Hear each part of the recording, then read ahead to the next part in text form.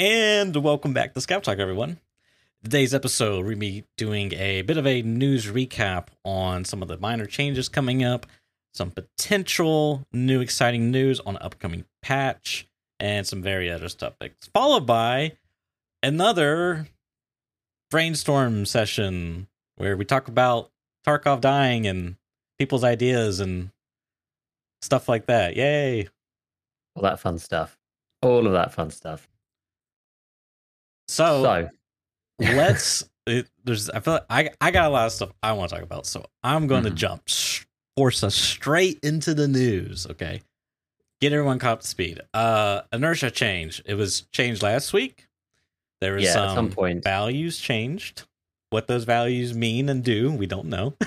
Courtesy of Logical Solution. And then this week we got some more changes. They officially, BSG said at the different weight thresholds. Okay, so you got light, normal, light overweight, and then medium overweight, heavy overweights. Okay, at those overweight thresholds, there's a decreasing change to it. So I'm doing a horrible job at describing this. Let me just read it verbatim. Okay, for characters with the heavy overweight effect, it's been reduced by 15%. Medium overweight, it's been reduced by 7.5%. And the light overweight, it's been unchanged. Okay. Interesting enough, we got, again, Logical Solutions coming through with the technical stuff on the back end, and he reported that as far as what his people are seeing, it is just a flat 15% across the board reduction. So either way you slice it, I guess it's a good thing. But essentially, BSG said, we did this change in result of the Friday challenge, Friday balancing changes, and from the community feedback provided. So W ? Yeah, it's very weird. I mean, there was a lot of confusion about this because exactly what Logical has said doesn't seem to match with what BSG think that they've done. And then lots of players were then reporting different things. High level players who got high level strength saying it felt worse, and then newer players saying, it feels better. And then there's lots of players like me in the middle. I think I'm not even sure what my strength is, like 30 or something, around the mid tier. Doesn't feel any different to me whatsoever. Mm-hmm. So it's a tough one. I'm not sure. I mean, yeah, fine. They're reducing a little bit on the overweight effect. I think that's because people have spoken previously about how, although it is realistic not to be able to carry all the gear, carrying all the gear, and I'm sure we'll get into this, is another element of the stuff later, but getting punished for carrying the gear kind of makes the game worse in some ways because you're supposed to loot, and there's probably supposed to be some penalty, but it's too strong at the moment. Is another thing that incentivizes people to leave raids and stuff. So that's kind of a response to that. I understand, but it's a bit confusing. I think I did see some. I was trying to find it before the cast, and I cannot find this piece of information for the life of me. And somebody said that it was like reconfirmed or clarified somewhere that basically it's just kind of like a change in the scale. And somebody else is saying that they're like, the walk speed is lower by 15% or something. But I cannot find where that was. Unfortunately, that wouldn't make sense because that's the opposite of what they were trying to do. This was trying to make the effects less. So if they actually did reduce the walk speed by 50%, that would be a well, it was something like 15% walk speed change for everybody, but then the inertia rebalancing was some kind of rebalancing, so something along those lines. But I really wanted to find it before we spoke about it, because there was somebody who spoken from the special Tarkov streamer Discord, and someone had confirmed it there, I think, but I literally can't find it. And either which way, don't think it matters that much. I really don't. Yeah, for sure. And that's actually interesting because that kind of coincides with some of the stuff I've been looking at behind the scenes of Tarkov SP. Is there's a lot of different subsystems within movement as a whole, because you got strength, you got inertia, you got weight, and these are all kind of independent systems, but they all sort of mesh in between, and that's kind of just what is available to directly modify. Like when BSG comes out with these over the air changes, it is, you know, it's simply just changing values, you know, in like a text document. Yeah. Hypothetically, perhaps, but it doesn't require any patching. You know, it's sort of like built into the functionality of the game. But like last week, Airwing was asking questions about. He was like, "Oh, is there any way the Tarkov SP guys know what this change means?" Because last week there was a lot of confusion on some of the language and wording, and like, what does inertia limit steps mean? Like, is this a buff? Blah blah blah. There's a lot of talk, and I was like, I don't know anyone like that, but I could probably find this stuff and play with the values and see what it did. So, that's what I did, and I was, you know, I had some like theories because there's like walk speed -y. It's like walk speed's like the category, and then like the subcategory is like Y, X, and Z. And I thought Y and X would be, you know, like forward and backwards would be Y, and X would be left and right, and Z would be like up and down. But no, I have no idea what Z is, but Y is like the horizontal plane, I guess, like forward, backwards, left, right, all of that. And I'm guessing X is like vertical, like jumping. Weird. Yeah, but so you know what I did is I took it because my version of Tarkov SP is on an older patch, so it's at the old 0.86 value, and so I dropped it down to like 0.000. No, I think I started high. I did like, you know, 1000. Yeah. .0, and that really didn't seem to do anything. So I did like 0.0000001, and my PMC was like as if he didn't have a slider. It was just like permanently set at the lowest speed when like moving around. It didn't matter if I moved my slider; like it was just the same speed. And so that was like, that's interesting because it implies that either there's something else determining walk speed within the methods that I was tampering with, or there's a baked in sort of hard coded speed in the actual build of the game that can't just be, you know, this and this is more like it's more of a way for them to tweak stuff on the fly. You know what I mean? Yeah, rather make like fundamental changes or whatever. Exactly. Yeah, I hear you. It's like the easiest way to describe it is like modding. You know, it's like modifying something, but you can't just like make my PMC go a bazillion miles. I mean, you can through like plugins for Unity and things like that, but that's not really has to pertain with, you know, Tarkov and the over-the-air stuff. So anyways, long story short, that was kind of cool to figure out, but essentially that means for me it's like a flat 16.3% walk speed reduction, which, seeing as I didn't see a difference because I even tried like one and I didn't see a difference. The numbers are so small, I don't think it really matters all that much. Like, yes, you probably are moving slower, but I don't know how much that actually matters. Yeah, I agree. It's hard to know.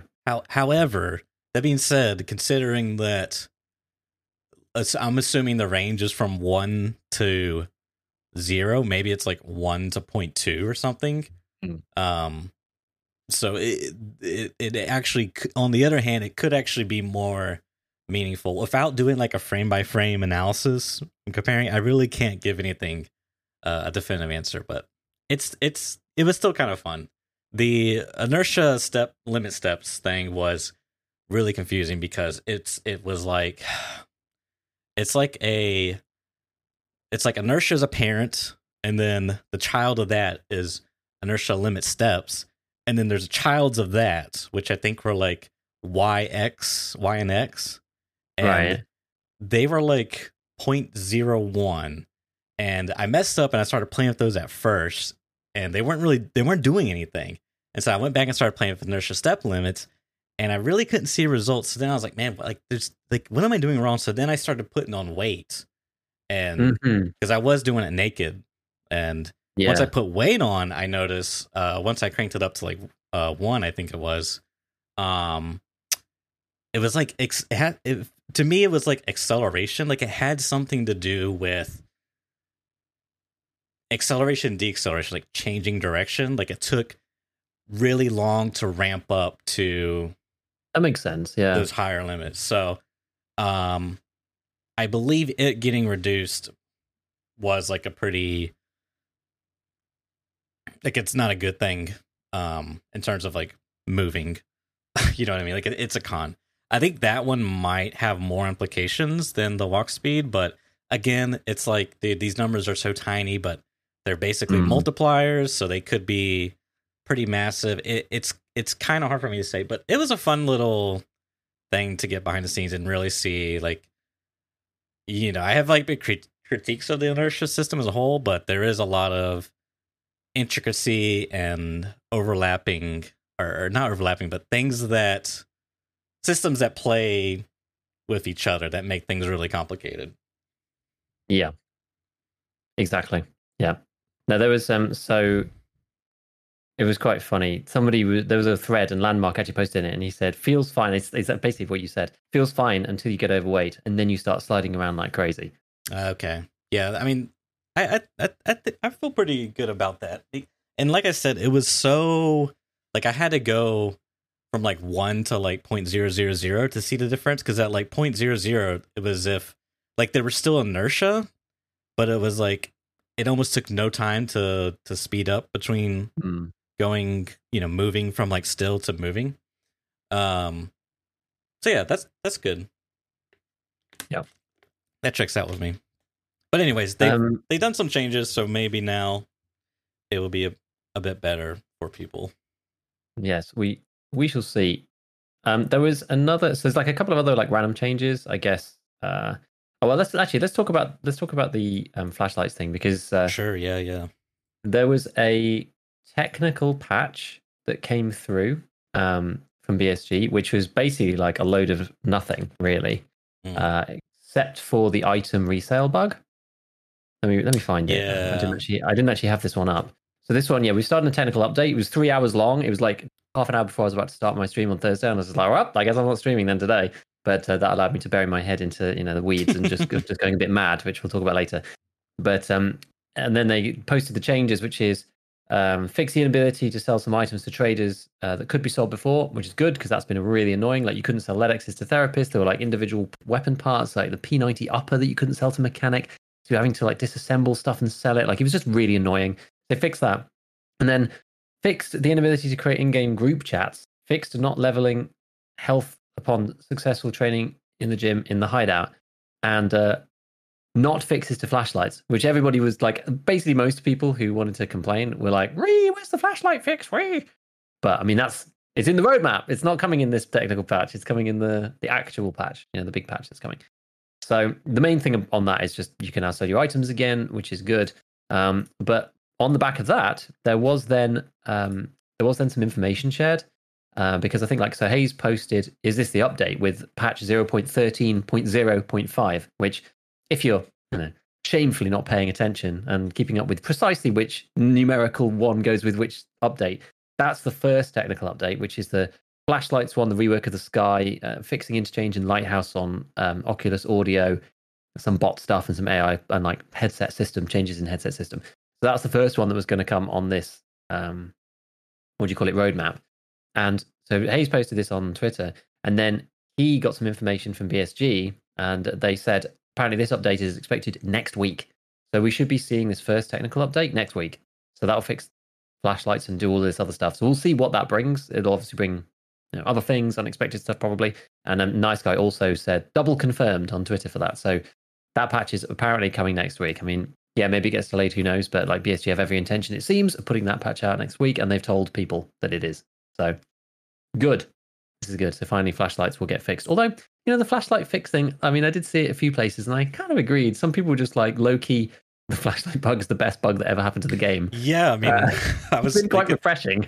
I was thinking that. I was like, dude, this kind of would be like peak time to play because the flashlights are. I mean, I was watching Airwing and blue laser meta. I don't think he's using blue laser, but you see a lot of people use blue lasers, and in my opinion, flashlights are kind of annoying in Tarkov PvP because it just with everything else that goes on in Tarkov, it just makes it feel very coin flippy. Even more you've got all the usual stuff. You've got aim punch. You've got the blurriness. All that happening, as well as like the 30% of the middle of your screen just like white for both participants. It's like, is this really good gameplay? I don't know. Yeah, I know Airing would never be. I know he would never be seen dead with the blue laser. But I've been enjoying the blue laser meta. It's been good. The fights have felt good. I do think the flashlights are just too powerful. Like I know people are like, have you ever had a high-powered flashlight shine in your? Oh, like it doesn't. Like shut up. Like it doesn't. Like stop it. Like how can we not learn about this realism versus it's a game mentality? Right? If it's bad for the game but realistic, probably shouldn't be in there. If it's realistic and it's good for the game, then it's a great addition. If it's good, it's just like, oh god. Anyway, I get fed up with those comments. Yeah, I like the concept of it. I think it's you point the flashlight at them and they get like a disadvantage of some sort. Like I like, visual, obviously, this is flashlight realism, but I don't know. I don't know what you would do there to sort of make it so that fights feel better while you're still feel like you're gaining something from a flash, using a tactical flashlight. I don't know. I think some people posted some images of how it works in Rust, and it looks a lot better because you can kind of see like where the person actually physically is. Like you can still kind of aim at them. That's the issue in Tarkov. So you can't really aim at them because really see what you just see the big white glow.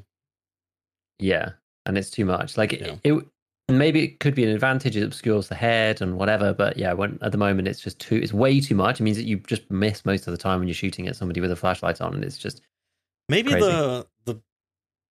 A good middle ground would be like when it's when it's active, the effects being applied, you can see like their legs, but everything else is kind of like blinded. Because I think right now you can't see anything. Like you could see their crotch and below, perhaps would be like a good. Maybe just make the bloom light slightly. Just tweak it down a bit. Just tweak it down a bit and then see how people feel. Like there's a middle ground where it makes sense. I'm sure. I think so. Yeah. So that's coming, which is good. This is really really positive. And then there was a couple of other like random changes. So I guess we'll just like whip through these. This is another logical solutions one, and a hidden change that came. The min and max level for maps was added to the game, but obviously hasn't been put in place. Every map is set to 0 to 100 as the range. A lot of people have speculated that this is maybe for labs, but most likely for some kind of tutorial map. I think VSG have spoken about this before. Potentially you could set it to 0 to 14 or something. You can play on the tutorial map pre-flee. But I don't know. That's just me speculating. But I think there's supposed to be a tutorial map that you can play that you're not going to have just sweaty tryhards all over the place, in theory at least. So that's, I think, is what pertains to that. But it's interesting that they're adding that. It shows that they're thinking about doing something with it at some point. I mean, I don't know whether the other maps would be. Do you remember when you played Lost Light? Were the maps level locked in that? Or could you play whatever? Because when I was playing Arena Breakout, the maps were actually level locked in Arena, which I thought was interesting. I think there is some type of progression lock where you only play Factory, and then you unlocked other maps, if not all the other maps. Right. Okay. So it's just completely unlocked. Yeah. On Arena, it was like level 9, you can do this one. Level 15, you can do this one. It was quite structured. Yeah. It's quite interesting. I mean, I don't have like huge thoughts about that. I don't think it's necessary. It depends on which way they want to take the game. Like if it's the storyline you go through from one map to the other and you unlock it. I'd rather personally that you unlock it naturally by like extracting in that location, for example. The game would be a bit more natural in that sense. But we'll see. There's lots of things that they could do with this particular mechanic. I mean, the bare minimum, I would like it if potentially you would encounter people at your level more frequently. You know what I mean? I would like that aspect, like a pseudo skill-based matchmaking kind of. Yeah, I mean, it's like not FDMM, but Yeah, it's like it's more like progression based matchmaking, I guess. But I don't think it needs to be too forced. Like, oh, if this range and this range can only play this map, this range and this range can only, something like, hey, you reach this, now you got more options, something like that, because I think that helps people, who are coming in. You're more likely to play with people at your range, or at least at the beginning. I don't know, just something. I think at the beginning it makes sense for sure. Yeah. So what else? Oh yes, so we did inertia. Oh yes, there's like two other random ones. One which basically seems that marked rooms seem to have been buffed. People are reporting like loads more loot seems to be in the marked rooms. They just seem to be better, which I think is good. I do think marked rooms need a buff in general. They just suck at the moment. How much of a buff are we talking? Like, what are we talking? Like, you get an AK now versus a APS pistol? Like, what's like you were going in and there's like 3 guns. There's like MP7 and like an RSAS or whatever. There's like stuff like that. Actually, okay, I think that's not bad. Some people were saying it was good. I think Airwing was saying on his that he didn't really see much difference. So I'm not sure exactly how far it goes. Like, it's all anecdotal from what I read. Yeah, that's what I'm worried about. Is it's copium or not? But so I don't know. But just like maybe if you're thinking about it, then it's maybe worth having a check at least to see whether it's worth it. And then the other one, which apparently is going to get fixed soon. I don't think this is fixed yet, but it may be by the time this cast even goes out, to be honest, is that traders not resetting and just going out of stock, and they're just like never coming back in stock. So like Ragman right now is like just not restocking armors and stuff, and loads of people are like, is this an event? And it's just like, no, it's actually a bug. Like, guys, like, you could have, yeah, it's a temporary flea market. Yeah, we'll just, oh crap, put something together, put a Twitter post out. They were just like, nah, it's a bug. We're gonna fix it. So fair enough. We're just admitting it, but it's like the meme where the cartoon character, probably an anime character, is like, there's a butterfly and he's got his hand up and it's like, is this an event? Yeah, exactly. I know one peg replied to somebody on Twitter who was just like, his feature. So I don't know. I mean, I was kind of like half thinking like, oh, this actually could be some random scarcity thing where random stuff's not available, because it was like high-end armors and things in particular, and like a bunch of guns and stuff. So I was like, I wonder. But apparently not. I mean, I just want to know what they're changing in the background. It's like making this stuff happen. It's like really random, right? It's just like, how does half the stuff go out of stock and not come back in stock? That's like so weird. Spaghetti code TM. Mm-hmm. But so I think that's it for the updates, right? Have I missed anything off? I think we cleared it. Cool. So we've had a lot of random videos, a lot of interesting stuff going around the Tarkov community. And I guess this is going to be probably the most of the rest of the cast in general, because there's so much to talk about with this. Yes. From my perspective, this has all kind of been sparked off. Like, there's been obviously the general rumbling and disgruntlement across the Tarkov community, just because of the way the patch is, and it sucks. Like, I was talking about it with some guys in Discord the other day, and some people were saying like, oh, the wipe actually like feels like stuff feels relatively balanced compared to other wipes, and like the progression and whatever feels quite good. And I was like, you know what? It kind of is. It's the problem is this patch has been like plagued with the technical problems, right? It's like invisible players, the cheaters, the video more so than the actual cheaters probably is the problem. And then just like the desync, like the audio stuff, the fact that no one can play, like a large proportion of the player base can't play streets, etc. So like all of that stuff has just like tarnished this wipe so much. There's a lot of people grumbling, probably more than normal, because fights feel bad and whatever. And there was a clip from Landmark stream where he basically said, BSG have reached out to me to ask for a list of suggestions or ideas about what to do to fix the game, to resolve the problems that people have, content creators and the general community. Just ideas, whatever, how to fix the game. What do we think they should do? Just anything. And he was like, I'm not sure exactly what the best way to do this. Like, obviously, I want to bring in more creators. I can't just do this by myself. Asking Twitch chat's probably not a good idea. Just ask Twitch chat, and then whatever they say, we'll just send it off. That'd be funny, wouldn't it? Can you imagine? So that seems to have sparked off quite a few things. The first being, well, I guess like which piece do you want to talk about first? Because there was like a couple of guys who tweeted out. It's like any particular ones that you wanted to address first off. Yeah, let me just knock Glorious tweet out real quick. So Glorious tweeted, is there any way we can be found in raid system and only apply it to quests, items, and removal of fleet restrictions so casual gamers can have fun again? And I see this a lot, is like this idea of having applied only quests. I think it's kind of it's a pretty popular idea right now. And someone said something about like, hatchlings will just come back, and then Glorious responded saying they generally rather kill hatchlings who try to make rubles than killing people in trees or bushes because they're scared of losing their last gear, or people are corner holding with right shoulder and not moving at all. The PP is not rewarding anymore. And I responded as like a genuine question, but I think it sounds pretty snarky. Wanting to know if he could explain how shooting a hatchling is more rewarding PvP than shooting someone with gear. Now there might be a bias, some illogical thinking, but the way I read it is the conclusion is PvP is not rewarding anymore, unless it's not rewarding killing people, camping, but it will be rewarding when people are hatchet running, and then there's some kind of disconnect there, obviously. But this kind of opens up a whole broader topic, but I mean, I guess just getting into it a little bit because I want to touch on it later, but there is this weird dynamic with back in the day when hatchet running was at its prime, right? Flea Market just came out. There was no found in raid. There was two things. One, it's like hatchet runners were really annoying because if you were bringing in gear, you never knew if they had already looted something, but you like always wanted to kill them because you didn't want them to like vacuum loot off the map, right? And because their main goal, for those who aren't aware, was to grab high value items, either turn them in for quests or to sell them for rubles.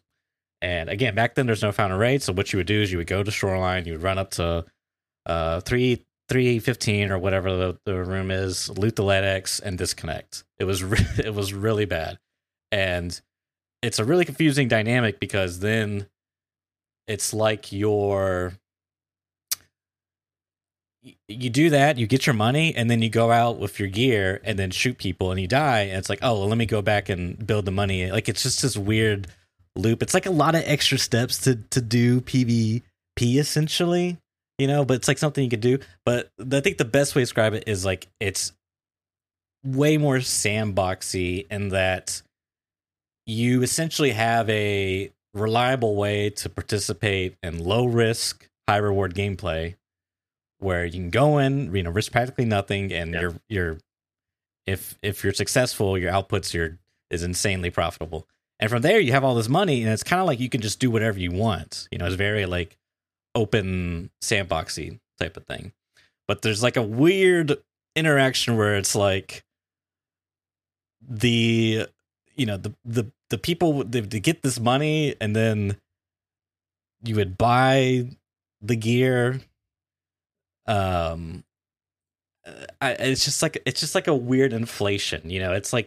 It's almost like, I think maybe I'm doing a lot of mind reading here, but maybe what Glorious means is that he would rather have hatchet runners in the game so that they would get monies to bring in gear to run around PvPing later. I don't know if that's the case or not. He said he's working on a video, and I look forward to seeing what that video entails.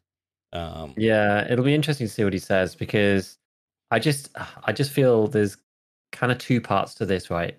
A, I don't think that you can just accept hatchlings back into the game as a thing when it was so bad. People obviously did it. Like, there are more players that play the game casually and are new and are scared and would just find out about hatchet running, and it's just like, well, I'm not scared anymore. This is easy. Because I could just make as much money as I like. And then even if they'd like, half these people don't end up even going in geared or whatever, they just like hoard rubles and stuff. It's just like weird. It's just like super weird.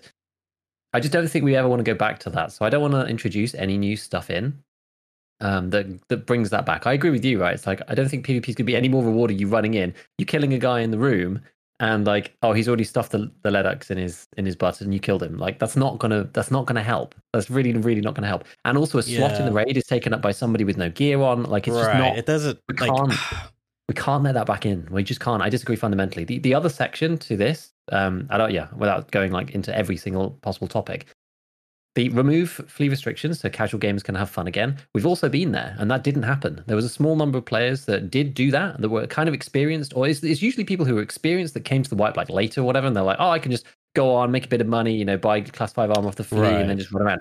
Majority of people not doing that. Majority of people were crafting M61, selling it to chads, buying like really cheap guns, whatever, and basically the chads could then just buy whatever they liked. And it's not even the chads. Like I avoided, because all of this kind of is about, apart from my perspective about the video that I just made and literally released today. And I avoided calling people chads because it's not even chads. It's like guys at level like 40 plus basically who have figured out the game. They can buy anything they want from the traders, so economically they're better off. And then that means that the spare money they've got left over, they can buy anything they like. And I had a clip. I mean, even once you figure this out, it's like pretty easy. I've got like a clip in there of me completing Stir Up at level 12 with an Altin and a Gen 4 on. Yeah. Right. It's like, do we want to go back to that? Like, I don't think so. Like, I don't think casual players have fun in that scenario. I really don't. Like, the early game completely disappears. Like, the early game's gone after 6 days for 7 days, like for sure. Mm-hmm. It's just madness. I don't understand why we'd want to go back to that. Like, everybody complains so much about how the game felt back then. Why would we want to go back to this? I can't see. I think people are like looking back with rose tinted glasses at this stuff that people were like complaining so much about when it was actually in existence. I don't know. I guess I just feel there is some particularly with like the way Glorious Eve worded it just feels like it's you could almost interpret it in like a really negative light. Like he would rather kill people that are defenseless than people that have gear in the corner, and because PvP is better that way. Like I guess if like your depiction of PvP is you always killing the guy that has a knife, and you have all the power, you know what I mean? Like it's just like I don't know. It's just the whole thing's really weird, but I bet. Secure container in a like abuse, I'll say, is essentially makes progression optional. You can basically not do anything progression wise, and I guess with the flea market too, in tangent, I should say, you can not do. You don't have to participate in progression. You only have to do the bare minimum, which is level 10, and then from that point, you just need rubles. And you can skip like, in the entire progression. It's the whole. It's going from like one end completely to the other end, right? It's like the systems we've talked about, and we'll probably touch on these again later. Are things like rebalancing the trader pools versus the in-raid loot pools and stuff, so that low-level players can find more items in-raid, and same with high-tier players too. They can't buy everything they want off the traders. That's sort of like a halfway house. Like what we're doing here is we're saying like, oh, now Timmy's can't buy armor or ammo or guns off the flea. So let's just open up everything so that anyone can buy anything again. Like, it's just, I think it's way too, we're just going on this. Go from one end to the other. It was like that before, everyone hated it. We're in the situation right now, people don't like it. We're going to flip all the way back to the way it was before. People don't like it. The fundamental question here is, and it's an assumption that I make within my arguments, honestly. Mm-hmm. Do you believe that completely unbridled flea market and a lack of finding raid allows casual players to have more fun? I think the answer is no. But it's a base assumption that I make, and Glorious clearly disagrees with me. I don't think that his post, by just the guy that he is, right? I don't think that his post is trying to make life harder for casuals. Like he says in his post, I want more casual players to have more fun again. I think he's wrong, but there's a big difference of opinion in the player base about like whether this system allows casuals to have more fun. And I think a lot of people forget how players play the game in the first wipe, the second wipe, like. It's so different to the way that us, after even 3 wipes, right? The guys who like start off playing the game, it's just you don't participate in the having fun from all the meta gear, right? Like I was absolutely terrified out of my mind to bring Attack Tech into raid on my first wipe. Mm-hmm. I did it once, I think, and it was terrifying. I like crawled around shoreline. Like it's completely different mentality. I just think anybody who believes, and this is just my personal opinion, and I might also be wrong, but I feel that we've been here before, and I think that anybody who thinks that we remove finding raid and remove the flea restrictions, that if they think that will help casuals, I just think they're wrong. Well, let me ask you this: what is casual in your definition? Well, it's tricky because casuals kind of encompasses like new players plus also people who are experienced that don't play very often. But your definition, like. in your context, what does casuals mean? I mean, I'm being loose with my terminology, so I do think you have to split the two down. And when I was talking about this grouping of players, I did actually say this. You know, some players would buy a Vepr Hunter with M61 and go around killing chads, but the new players can't do that. Or the people who were so casual that they never got good. Do you know what I mean? There's like some people who played a lot, who got good, and now they can play casually with the open flea and they can have fun without doing too much. But the guys who are like new or just don't ever they get to like level 25 every wipe or something. They never put enough time in the game to beat a Chad in 1v1 with a Vepr Hunter with M61. Even if they buy it, it just means they're going to lose more money when they lose the ammo. So I feel like there's two separate player bases here for the casual player. You know, when I refer to that, I mean I'm being a bit sloppy too. So that's I'm kind of grouping both of them together, I guess. But okay. So there is a subset, I suppose. I will admit that like would have more fun, I guess. But I just think on the whole, there's way more players in the first camp of like not good at PvP, want to just get progression in the game, and new, don't know how to play the game at the top level, don't understand the value of armor, and blah blah blah. Haven't spent 200 hours watching videos like mine to explain exactly why all this stuff is good or not. They're bringing in PST ammo in on 9mm and PS ammo in on AKs and whatever because they just don't really know and getting frustrated by 16 hits to armor and dying and stuff like it. Those are the people that I'm more worried about. Like the guys who are casual, experienced but don't play a lot, they'll find a way. Like whichever way, they'll find a way. So it's more the other guys that I'm more concerned about. Yeah, to sort of like support what you're saying. I think colloquially, casual and hardcore, you kind of depict like casual as like, yeah, I'm a gamer. I play games, and they play like Fortnite on their phone or something, And then the hardcore gamer is like the basement dweller that's got like a neck beard and balding and glasses and oh my god, I'm describing myself. And they're playing like WoW or something for 48 hours and they got a poop bucket behind them. That's kind of like the colloquial terms. Like one way. The other, I think, more in-depth version, I guess, I don't know, would be casual is like you prefer games that are low investment. You don't have to like invest a lot of resources to play and to experience every time. Hardcore gamers, they like those intricate systems and a lot of depth to it, That being said, I think in the hatchet running meta, it favors those types of casual players where you don't have to invest a lot into the game. You put in I don't know, 4 hours, 6 hours, you get flea market. That's just the big milestone.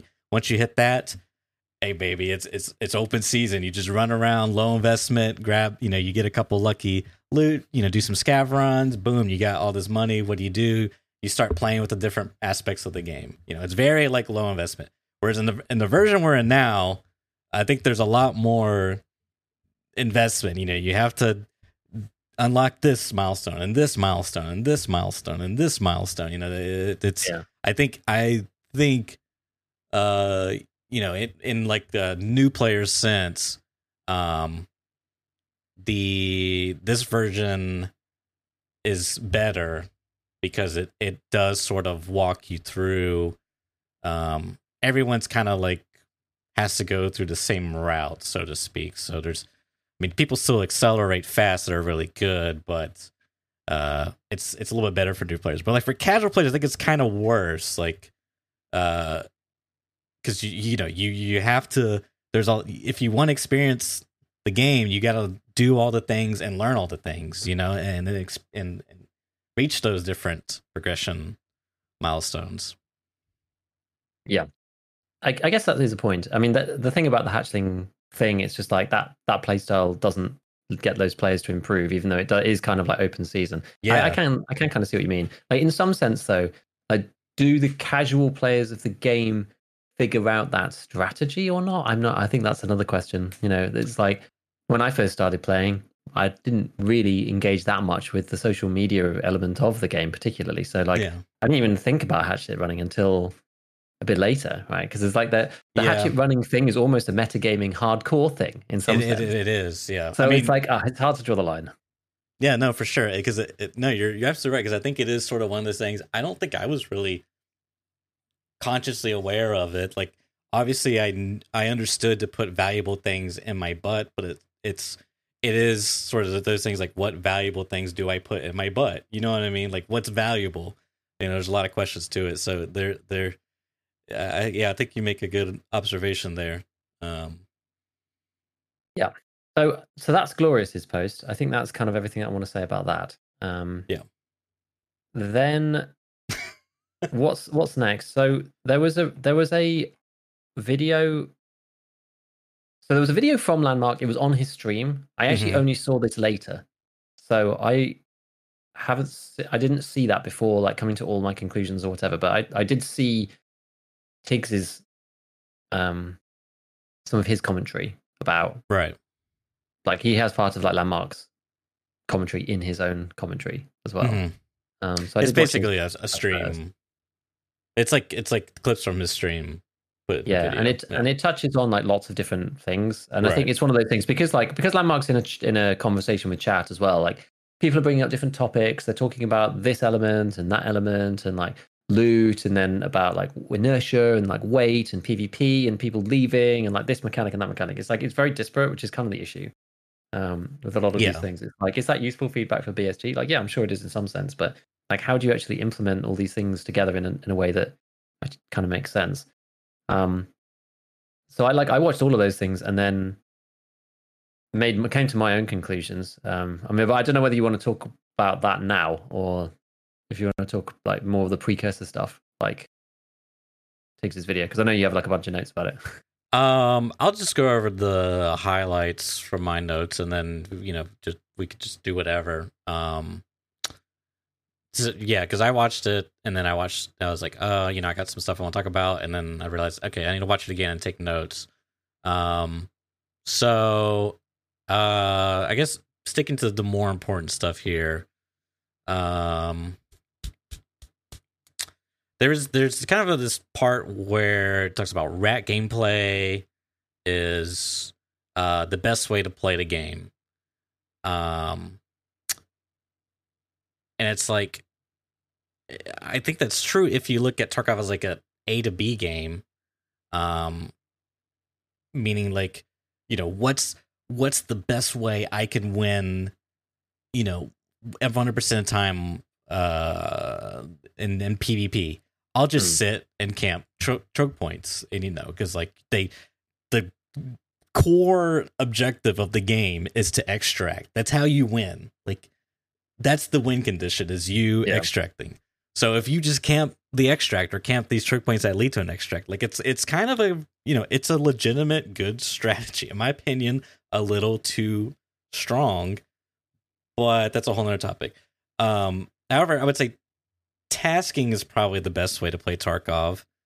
If you think of it more as like a sandbox looter shooter PvP VE instance-based extraction game, it's sort of a, it's like if you hyper focus on PvP, that's, I think what Tiggs is saying is true. That's probably the best way to win at PvP. But I don't think that's like what Tarkov is trying to be, is a PvP game. Yeah, of course. Yeah, that's definitely for sure. I mean, there's the part of like the part of what has made me think so hard about this topic is because of, I guess, just like just trying to think about what is going to make everybody happier, because like there is a problem with Tarkov's kind of end game loop, and you don't want the game to be about PvP all the time. I was fiddling with something and messed up the audio on my stream. Sorry, guys. Should be okay now. You don't want the game to be about PvP all the time, but Tarkov still suffers from this late wipe kind of malaise of, and this is irrespective of technical issues, right? It's just like people get bored with the game. Yeah, PvP doesn't give you enough, like especially since because people used to play until the player base has always dropped off. Let's put it that way. Yeah, so the core committed hardcore group of people used to play into the late game regardless, and it was still fun. Yeah, and still exciting. And the way that those Chad players feel, I think like sometimes because of the way that they I'm just going to use the general they, not talking about anyone in particular, but like the way that they talk, sometimes like it gets the backup of like the regular player, because it sounds like, oh, we just want to be, killing all the time and that's all we want to do in the game and blah blah blah. But like once you get to the end, there's nothing else. So you kind of want to, what you want is you want to have both, right? That is definitely what you want to do. You want to have both. And the issue is that there are mechanics in the game, I believe, right now, like finding raid, that were targeted at something else. Like so finding raid and the fleet restrictions to some extent, they were targeted to fix another problem, but they then degraded the value of PvP for one reason or another. And we've ended up in a situation where PvP just kind of feels like, people say PvP. Okay, so let's pose this question.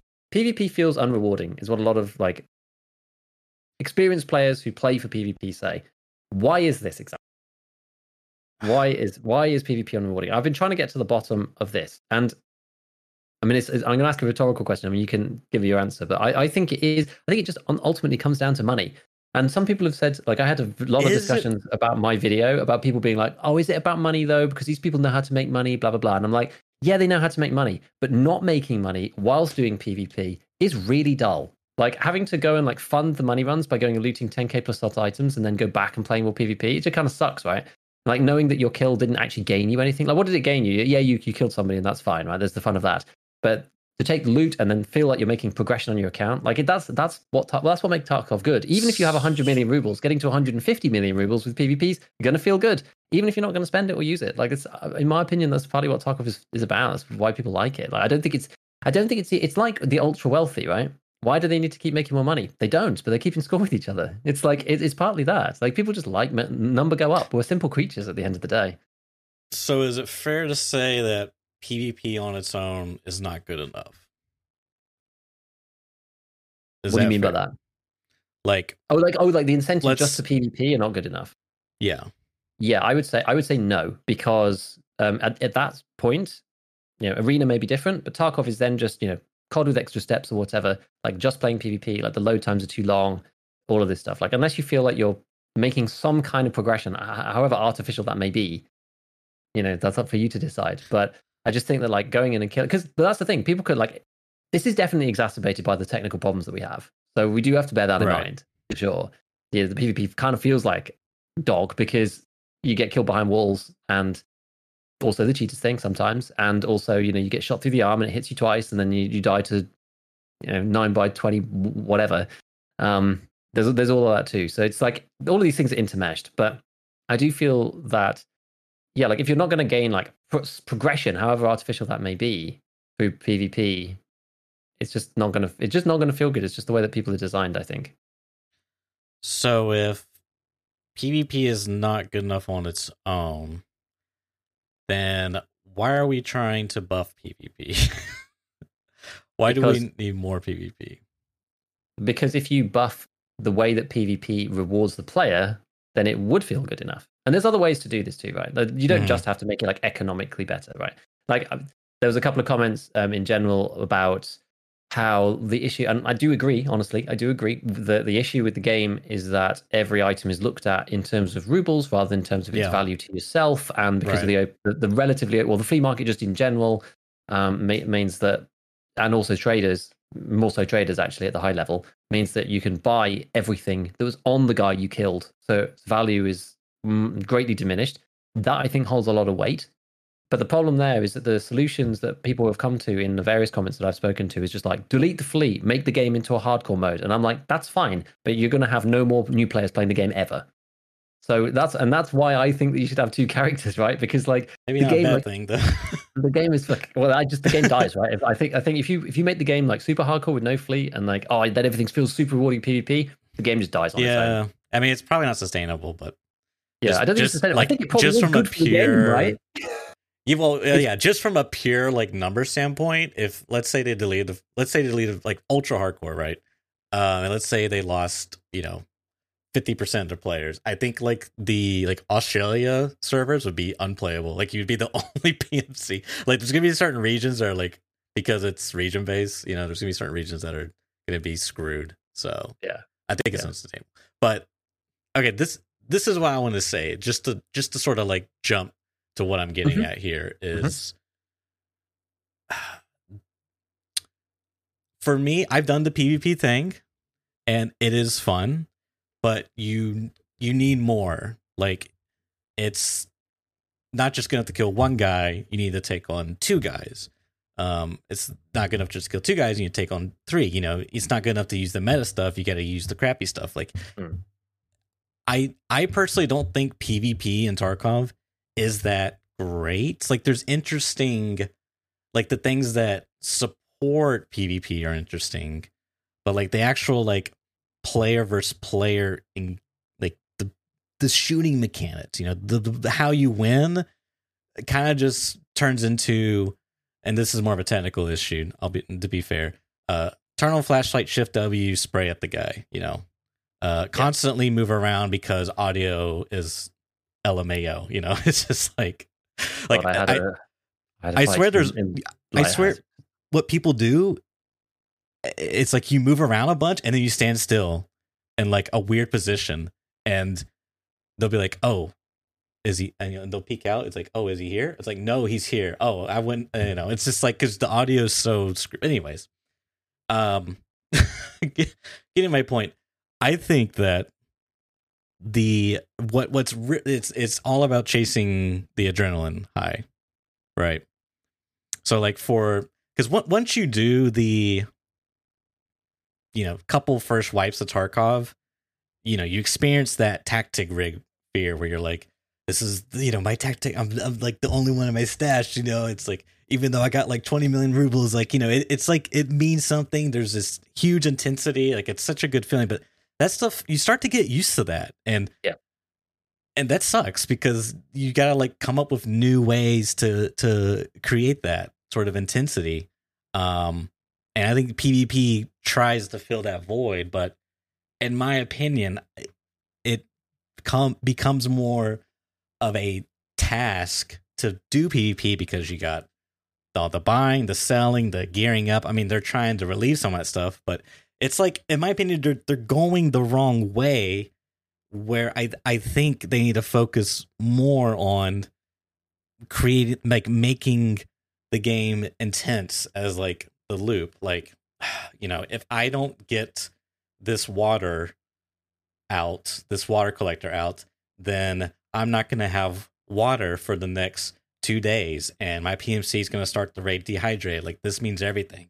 You know, saying that 28 days into the wipe, you know, that's what, like, they need to create ways, because that's like PvP kind of happens naturally. You know what I mean? I don't know. I'm just kind of all over the place, but it's complicated. I mean, I've been thinking about also just like other stuff. I probably won't talk about it too much, honestly, but I'll dip into it a little bit. I've been playing like the tiniest little piece of DayZ. I've been like, oh yeah, I saw that. Yeah, I've been dabbling a tiny little bit into the game, just like playing it here and there, just a little bit. And it's just so interesting how, you know, Tarkov's got this. They're almost like these games, these extraction or survival shooters. They're almost like roguelikes in many ways. So like DayZ is very much like an actual roguelike. You know, you go, you do your run, you do all the stuff, you die. I mean, yeah, there's bases and some servers, and like it depends on the server, right? But the vanilla DayZ experience is mostly roguelike. You know, you die, you start back on the shore. You're miles away from where you died. It's a pure roguelike, much. Yeah. Pretty much. I mean, there are some exceptions to that rule, but it's pretty much like that.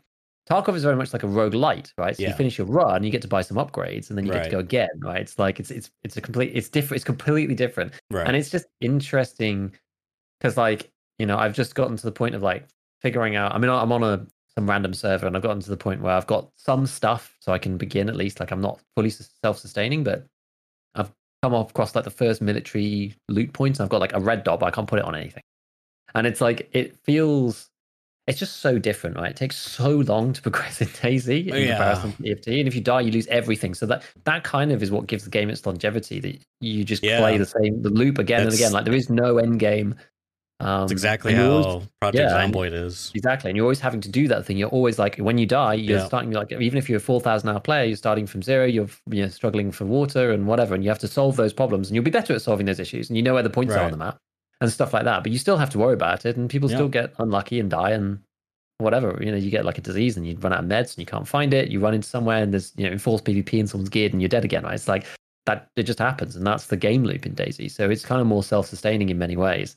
It's quite interesting in Tarkov that you get to that point where like you've got max traders, you've got all the access to all the things you could ever want, and it's like, I mean, that's it. That's the end of the game. Yeah, that is it. So whether that can ever be fixed, I don't know. But I mean, improving in PvP is much more of a thing, I guess, because you're just going in every raid geared. You're like, right, I'm improving my skills. For some people, that's enough. For some people, it's not. Probably not right now, because the PvP technical aspects of it are really bad. Because as you say, it's like desync. It's too way too much desync. Audio completely sucks. I had like a really weird fight. I was like muttering about it before while you were talking. Sorry, I was a bit rude. And I had this like weird fight on Lighthouse, and I kind of forgot that like not everything on Lighthouse is fully done. Like, it'll be interesting to see what it's like after next week. I could not tell what level the guy was on at all. Like every time I ran out, I was just like, oh, he's not there. And then I ran through, just like, he should be through this. Nope, he's not. He's downstairs. Oh no, he's actually gone up this stairwell. I was just like, what the hell, man? And like that combined with the desync of like you run out and then you get shot in the stomach because behind the wall and stuff, and you're just like, oh man, and like having to play thinking about it from a desync perspective just doesn't feel great. Like it's all of that adds to the frustrations of PvP. But I'll stop before we go too much into that. Well, like, it's obvious. For me, I am uncertain if all those things were addressed. For me personally, if that would make PvP, like I would do the PvP grind again. I just, even if they made loading fast and you geared up, like that's what I mean. It's going to be really interesting to see Arena, because I honestly don't feel like, me personally, I'm going to enjoy Arena PvP gameplay. Like, who wants to do right lean peaks and turn on flashlights and you know what I mean? Like, it just, blur, aim punch, like all the inertia, like all these things just kind of sound not that fun to me personally in Arena. But they got some type of economic side, so that has me interested. And there's a ladder, so there might be something there. But I'm not putting a lot of chips in Arena. I'll definitely check it out. But yeah, we're gonna have to see. Going back to the roguelite thing, I think if you want your roguelite to be more like a roguelike, or rather, something that has a bit of a non-linear conclusion to it, you basically strip away your permanent upgrades, but slowly. You know what I mean? Yeah. So that way you always sort of have a reason to return and play. That sounds really bad though in some ways. It's like the memory skill or whatever. Like, and in some ways, like the roguelike games where you just die and you have to start fully from scratch. In some ways, that's like, it's so crushing, but it's almost major. Better. Yeah. It's almost better than just like, oh, a GPU popped in your... Well, is it though? Because would you rather lose a GPU or would you rather lose your entire stash? I mean, it's a completely different thing, I guess. They're on two. I think they're on two different. I think if that's the route they wanted to go, I don't think it is personally, because I think they are doing a linear experience. Mm-hmm. But for it, like, this is the interesting thing with V Rising I'm playing currently and trying not to obsess about.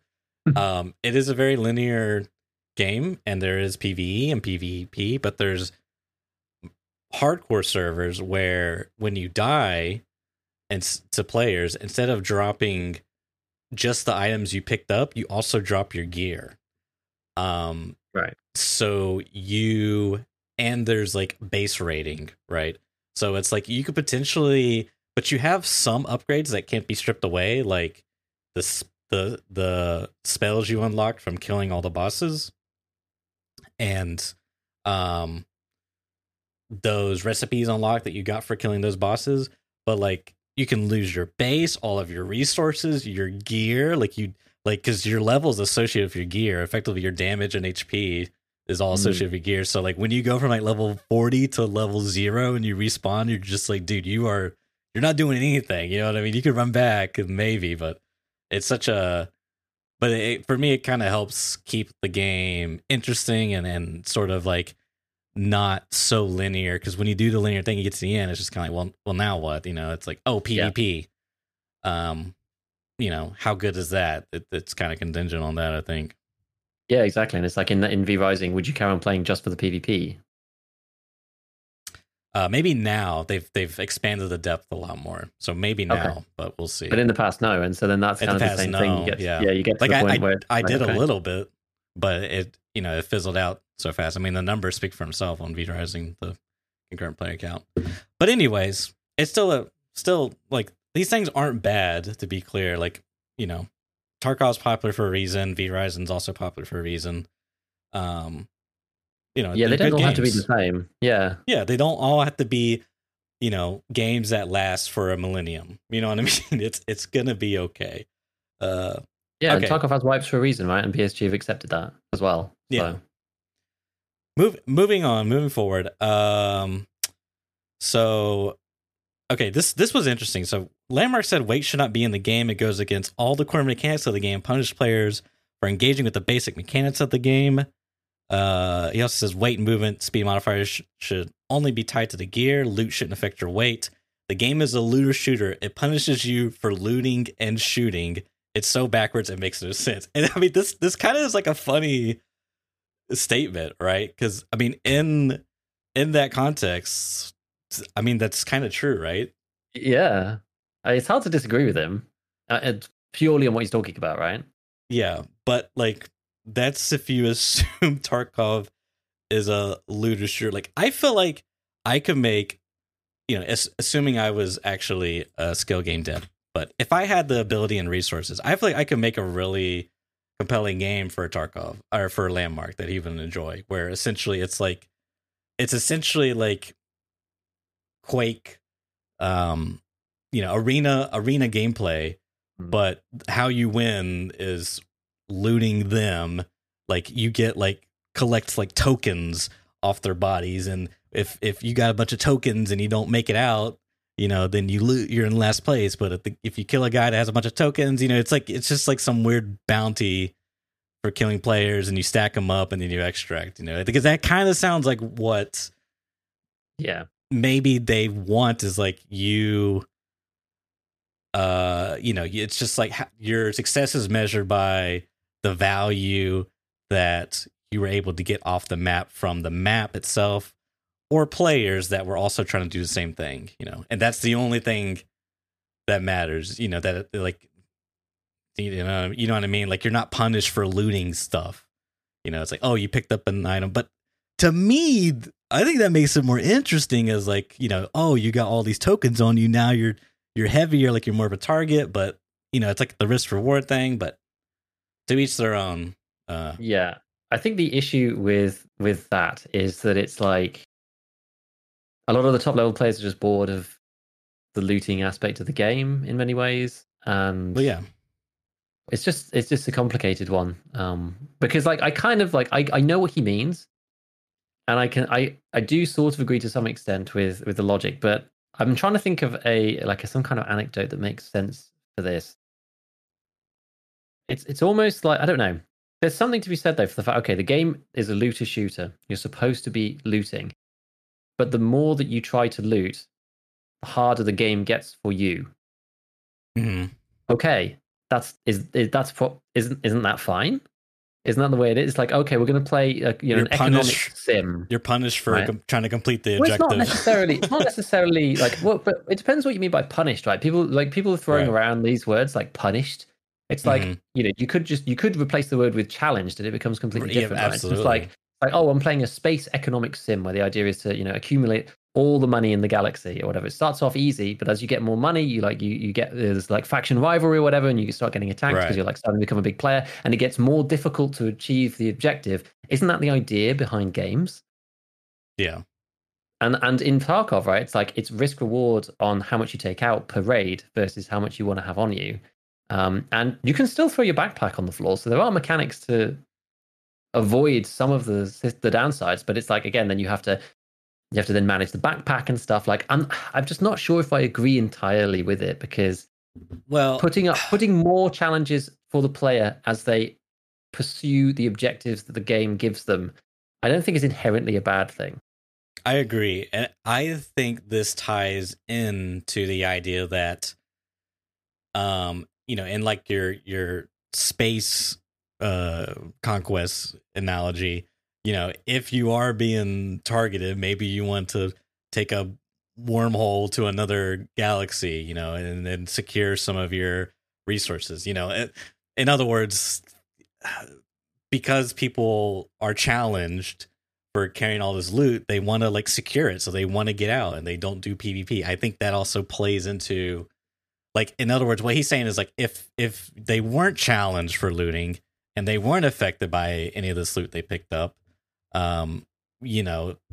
they're like effectively walking money bags. It's just like that's why it makes me think they kind of just want, I say they, but like he wants some sort of thing where you're rewarded for shooting players. That's like the main goal, but you can't be punished. Like it doesn't really make sense. Like everyone just starts with like $500, and then each player you keep getting more and more money. But I don't know. Like it's even in that situation, it's a conundrum, because wouldn't you want to get out with the money? Yeah, you know what I mean. It's just I know what you mean.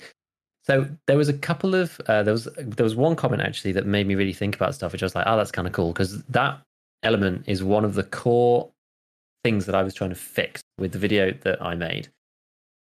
And on that particular, there's a chart that I put up, which is the problems that we need to resolve that have been resolved in the past, which is hatchlings having to survive with quest items, trade items blocked from resale, flea market not having endgame gear, decent pacing in the early white, players staying in raid, and PvP being satisfying because of fair gear resale. There was actually something that I'd forgotten about for the specific element of players staying in raid, which could solve some of the problems. And I haven't had a chance yet to go, because I was like literally just trying to reply to as many comments as I could on the video before the ScavTalk started. So I was like gathering as much feedback as possible from people. I haven't had a good chance to think about where it would fit in and if it would allow me to release another criteria. But someone reminded me about the loot drops. And I think that is the genius idea for players staying in raid, right? That's the solution. Being able to drop your loot, being able to drop your loot off at like a car or something like that, and then carry on in the raid. Because BSG said that was coming at some point, especially for streets. Like they actually said it was coming to the game, and that like would incentivize people to stay in raid, but then they don't lose everything if they die. It's like almost like a nice, but people kind of know where it is. Like it might be contested to do that. Like it could be interesting. I don't know. Like it's a potential solution. As I said, I haven't fully thought through the ramifications of exactly how that fits into like my own framework yet. But it was one that stood out to me as being like, that would actually be kind of cool. Yeah, I mean, it's almost like a inverse of the cycle. The cycle is like the raid stays open extremely long and people are like coming and going. Let's hypothetically say it's the raid never ends. It does end. It's like 8 hours or something, but because I think stability reasons. But let's say hypothetically it doesn't end.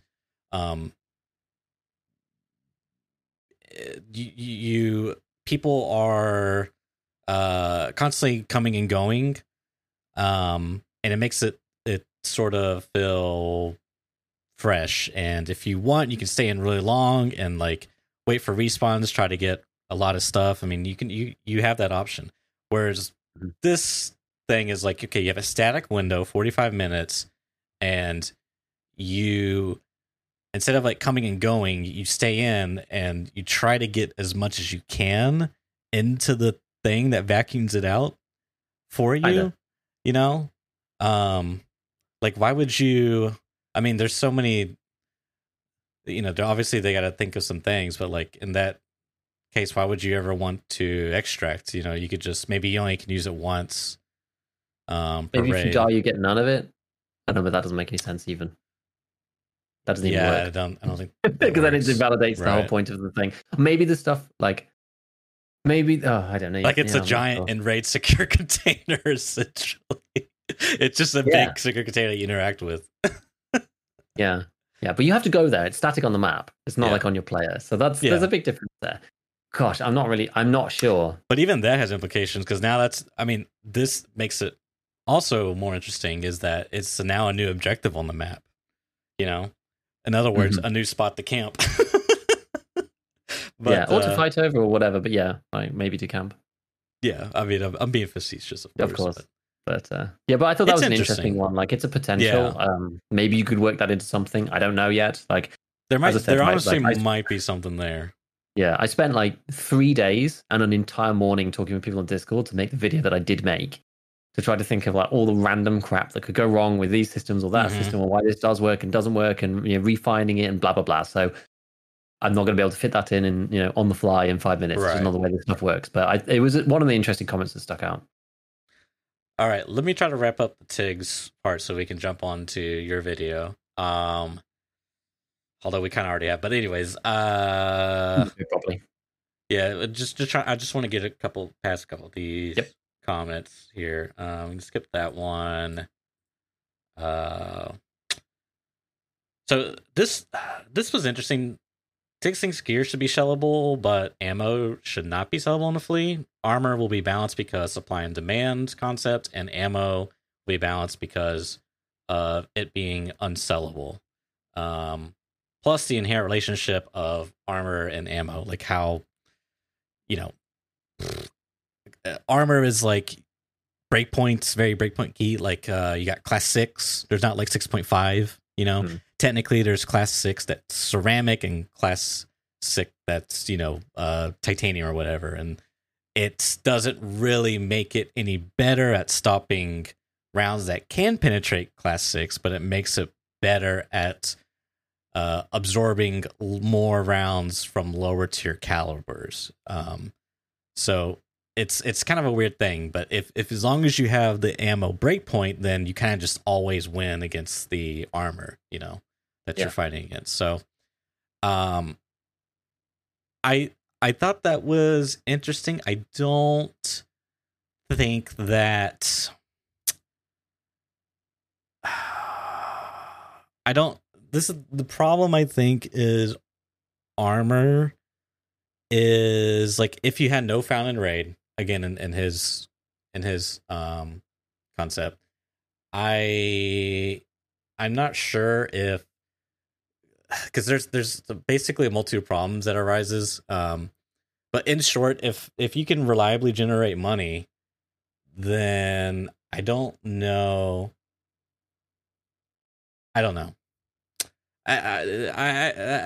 We'll move on because I want to touch on that part later. But it's just tricky. I just think that it comes back to one of my core tenets, which we'll go through. But I just think it ends the early game.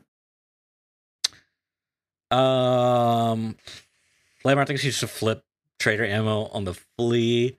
I was surprised to hear them say that, but I think there's this sort of mentality, like I worked here, I should get the reward. I should be rewarded, in other words. And casuals are better off because they're buying the ammo for me, right? I don't think it works. I don't think it actually works. We've been there before. I just don't think it works. It does work for casuals because they don't have to invest much. They're going to die anyway. It doesn't help them. Yeah, but it's a win-win. The casuals get to not check out the game essentially, and the hardcore guy gets all the powerful upgrades all the time. He has infinite money. I mean, they can also get infinite money. They have to hatchet run though, but they can also get infinite money. It's just such an awful thing. You've got hatchet runners on one side, who are the people who figured out the meta. You've then got casual players who are just getting stomped on by players, with all the gear because it's accessible all the time. And then you've got casual players who are scared to go in with a good gear because it is still expensive because they don't know how to make money yet. I just don't think it's good. This is the other thing I want to get into later, but if we'll just do it now. You don't even have to know the meta. This is the part that like General Sam and Pestily even talk about, that, I mean, you guys know me, I have a strong stance against secure containers, but if you allow people, if you remove found a raid, and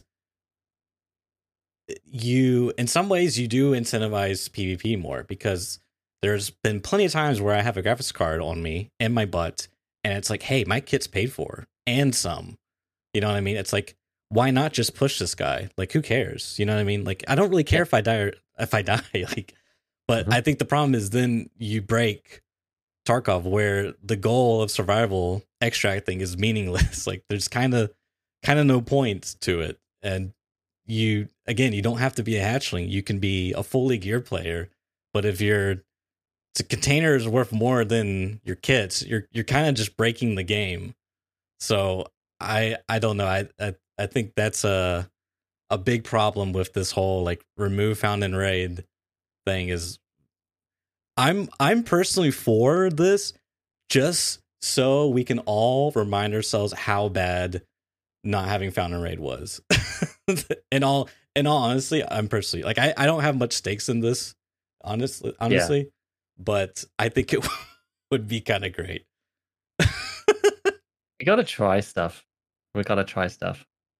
Yeah. I mean, it's like, I guess I could dip into another little piece of mine because on the thing that I've proposed, it's exactly that mentality was exactly like one of the core tenets of my thing, which was that we're going to remove finding raid, but we're going to do a half and half. We're going to do a half and half. We're going to try and like keep the progression, but we're going to remove finding raid for normal items, but we're going to keep it for quests. Yeah. So that players don't just want to leave straight away, but they would for quests, right? But I think that's fine. I think you need the tension for quests somewhere. I don't think removing everything and being able to just like run in, grab a gas analyzer and die and then hand that into therapists, I don't think that that's compelling gameplay. But running in, finding, even if you find something good like a LEDX or whatever, but there's other things to it, right, which stop you going in naked in my proposal. So if you go in and you're just a regular player and you're like normally and stuff, I'm sure. I mean, was there other stuff that you want to talk about on Tiggs's thing before we go into my? I don't. Otherwise, think I'm so. going to start rambling. Otherwise, I don't think so. No. Okay. All right. Fine. We'll let's go from the top then. Let's go from the top. So that was kind of that was one of the big premises, is that lots of the top players are talking about PvP being unsatisfying, which is partly the question we were talking about before, which I think is mainly to do with economics. Like, it's to do with technicalities, but if it's not to do with the technicals of the game, desync and yada yada, and it's also not to do with the economy, then it's like a fundamental flaw with Tarkov that like it can't be resolved. Do you know what I mean? Like if it's neither of those two things, like if what can't be resolved? Like if they solve, so just for argument's sake, we just removed all the restrictions or whatever, for better or worse, in all the other like no found array, no in all the other bans. elements of the game, right? And people saying, "Oh, PvP now feels really good." Like, you've got other problems and stuff, but PvP feels really good. And you also get rid of desync and you make the audio really good and all that kind of stuff. Okay. Like, is that if that isn't, it's kind of what we were saying before. If that isn't enough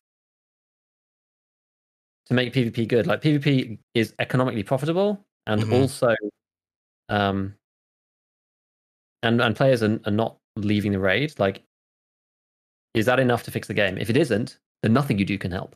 And all the desync and stuff is fixed. Well, like if none of those things fix it, then you can't help the game. Like, it's got a fundamental problem because of the game structure, because you get to a final point and the game finishes, right? That's part of the way Tarkov is. That's my can't do anymore. Premise is that the problem is not that PvP is not rewardable. The problem is you are trying to like force something onto it that it's fundamentally not. You know what I mean? Like, yes, I can do PvP and try to raise the intensity and watch the number go up, I guess, but it's not like you're never going to get back that same feeling of, oh my god, I really need this. You know what I mean? Unless you change the fundamentals of the game where you do constantly need to do stuff. You know what I mean? You essentially make the game more challenging. Yeah, and there's other elements to this, like the trader loot pool rework and stuff, but that's kind of like, I almost feel like that's kind of out. Like, it's everything's connected, so it's relevant, but it's still like, if you bring in too many elements, you can't fix anything. Yeah, that's true. So, okay, so let's just come back to like the base stuff within my system, and then you can tear it apart. Okay. So we're saying, like, the fundamental principles here is that we're saying having everything open on the flea market is bad, because at the end, the early wipe ends almost instantaneously, which we've seen before. This is true. It does. We're also, as a sort of an ancillary point, saying that doing that is not necessarily good for the casual player base. It depends on your definition of casuals and new players and yada yada. But I just don't believe that the vast majority of like new people picking up the game benefit from those mechanics in a way that they can have the fun that everybody talks about as an experienced player looking down upon all the new people and being like, oh, these guys are going to have so much fun now. They can buy class 5 and M61, whereas they're actually going to be crawling around the map with an MP5 and just get slapped by someone wearing a fast MT with a face shield that they bought off the flea. So, okay, so specifically do players in that case. For that particular piece, yeah. Okay. So you somehow finding raid basically incentivizes people to leave early, because whenever they find anything good, they just want to get out, because if they die, like even with it in the secure container, then they're not really going to make much from it. Like, yeah, you can sell it to the traders, but like the profit potential is much lower. Yeah, it's a nerf for sure. Yeah. PvP is also unsatisfying because by extending the early game with finding raid and also doing the bans on the flea market, you now, like, taking player loot is basically pointless, because partly because you can buy all that stuff yourself, but also partly because the values are just so bad. You can't sell it to players now, and so you have to sell it to traders at like whatever ridiculous value. It's like, it's something's tiny, right? It's like 40-50%. Like, it's so bad, and it just feels awful selling like a Redoute for like 65k or something to the traders. You think like, man, this sucks. But what Finding Raid does fix is these hatchlings. It forces you to, because they can't just die with the stuff in their container and make like loads of money. They can still do it, but they can't make loads of money. So, as an example, LedX was like $1 million plus. Now it's like 100,000 rubles. So it's depending on how you slice it, you could argue using it for barters, which effectively would be $1 million or whatever LedXs are going for. But that aside, but it's like, exactly, that's like a niche case, and Finding Raid came in and hatchlings stopped. Yeah, because they got 90% nerf. It was a massive nerf. Yeah. So from my perspective, it fixed it. So Finding Raid means that you have to leave the raid with the quest items. It has to be Finding Raid, which is a good thing. And trader items got blocked from resale because they're not Finding Raid, which is a good thing, because that stops people bypassing the early game by leveling all the way up to tier 4 traders and then selling BP back on the flea down to the lower people, because it's just like that just completely bypasses the whole trader system. Like, whether you agree with the trader system or not, that's the system. I'm taking the trader system right now as like a base core pillar. As much as I would like it to change, if we introduce like changing that as well, it's just too much for the moment. Okay. But as we said, people have to leave the raid when they find basically anything. Right. Which kind of sucks, and PvP sort of sucks. Because you can't sell any of their stuff. And like, so you just leave all their kit in the raid and you just go and find, wires and CPUs. Like you fight somebody and you're like half kitted. Maybe you'll take a rig because you can just pack their stuff inside and it's like free space. But most of the time people don't take, like, you take the attachments off the AK, you leave the gun, you leave like a lot of bad rigs or whatever. Like, it depends on what it is, but lots of stuff you just leave in the raid. So the way that I wanted to kind of resolve all of this was by basically getting rid of Finding Raid and just applying it to quests only, because and importantly, keeping the flea restrictions. Right, that's the thing. So you still can't sell class 5 armors on the flea. So you couldn't, you can't just like buy your way through the progression. But it also means that you can sell player gear that's not banned. So class 4s, you could sell ammo that's not banned. You could sell armor that isn't banned, helmets, rigs, guns, and basically any attachment in the game. You could sell those. And that would make PvP feel a lot better. Like, you'd feel like you want to take a gun, because a gun is then like a storage of attachments, I guess, right? It's like there's a lot more value for a gun when the attachments are actually worth something, as well as the weapon itself, right, which you could potentially sell. But none of that stuff that's banned on the flea, you're able to resell. But this opens up like a bunch of other things. And PvP is still not satisfying at the top level, because if they've got a meta gun, it's going to be one of the restricted guns, so you can't do that. So that was why I wanted to introduce increasing the trader repurchase prices for those weapons. You can't sell them to players anyway, so you may as well just get the traders to pay more for them. Like, it makes sense. These things are top end pieces of kit. There's an immersion aspect as well as just a gameplay value. It's like, someone has a meta SR.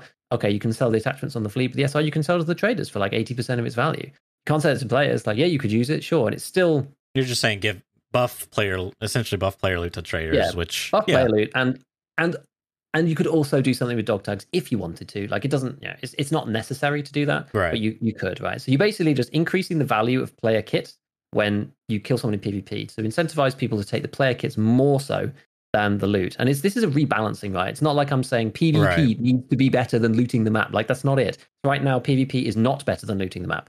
You're better off sneaking around, hearing somebody, lying in a bush, waiting for them to go past, then walking on, looting 5 stashes, and leaving the game. Like, it's not a compelling game loop. I think the game's better. I mean, you could kill them in hopes that they have also looted, but you're gambling, which to me plays into the fact of extract camping is very profitable because they're going to the extract. They probably have loot on. Like, it's kind of a no-brainer, right? So yeah. So there's that. No, that's fine. That's fine. So so there's still no endgame gear on the fleet using this kind of adjusted system. The early wipe still stays with decent pacing because you still need to level your traders. You can't just buy like super good stuff until you reach them. Players stay in raid for a bit longer because they can put something in their secure container now and actually sell it when they leave, which is that's probably like one of the most controversial things about this. And PvP is more satisfying because player gear actually like makes money now when you leave, or at least makes like something similar to what it would be when you purchase it. Right? You're trying to bring it in line. I'm trying to bring it in line, so it makes more. Right. So both are viable. That's the point. I'm not trying to like make the Chads win. I'm not trying to do anything like that. Yeah. I want all the viable playstyles to all be viable. I want all the playstyles to be viable. Mm-hmm. That's the idea. What's the more controversial thing? The fact that you can sell items on the fleet that got in your secure, even if you died, because I've removed Find and Raid. So if you find a Lennox, you can sell it on the fleet, even if you die. Obviously, the main problem with this, right, is that you need to fix hatchlings, because you bring back the problem with hatchlings with that, which is one of the, like... So basically, this covers off like most of the points that I wanted to fix, and there's 3 patches. Patch number 1 is you have to have scavs guarding high tier loot. They have to be there at the beginning of the game. You have to have scavs in resort, like all the entrances. Like, you could do it in some particular way that it makes sense, so that it's not like risk free to go in straight away. Because that's the problem with hatchlings right now. You can run, you can use the key, open the door. You've used an SH6. You don't weigh anything. You grab the stuff and you just like run out. Even without, even in the existing system, honestly, like you can get there before other people because you don't weigh anything. Yada yada. But like there should be some deterrent for the high value loot spots. And there was a really cool post from somebody. I hope he comes back to me actually. He wrote like loads of stuff about why that's not necessarily good, because you like give away where the high tier loot is and that kind of thing. And I was like, well, I think it just needs to be a lot more general, right? I think it just needs to be way more generalized. It's like, yeah, they should be at the entrances to the resort. They should be in dorms. You know, you don't necessarily. They shouldn't be like outside the room, right? If there's good loot in it, right? That's not what I'm saying. They need to be in the area and have the ability to like spot a hatchling who's running in with no cares in the world. Like if you can stealth your way in and get the loot, like fine, right? You give other players the chance to catch up then as well, in theory. Mm-hmm. So there's the pros and cons to it, but there needs to be some deterrent. Like I actually don't even really care if it's scavs or not, but you need some deterrent, and scavs are the easiest, most obvious one. In the new updates that we should be getting, it should technically be possible to have more AI on the map based on what BSG have said. Whether you believe it or not is up to you. But it should be possible. So I don't see there shouldn't be any technological reason why that's not the case. The second part is removing Finding Raid means you then no longer have to survive with quest items. I basically just wanted to reapply Finding Raid just to quest items themselves. Just call it something else. It can just be Finding Raid, but it applies to...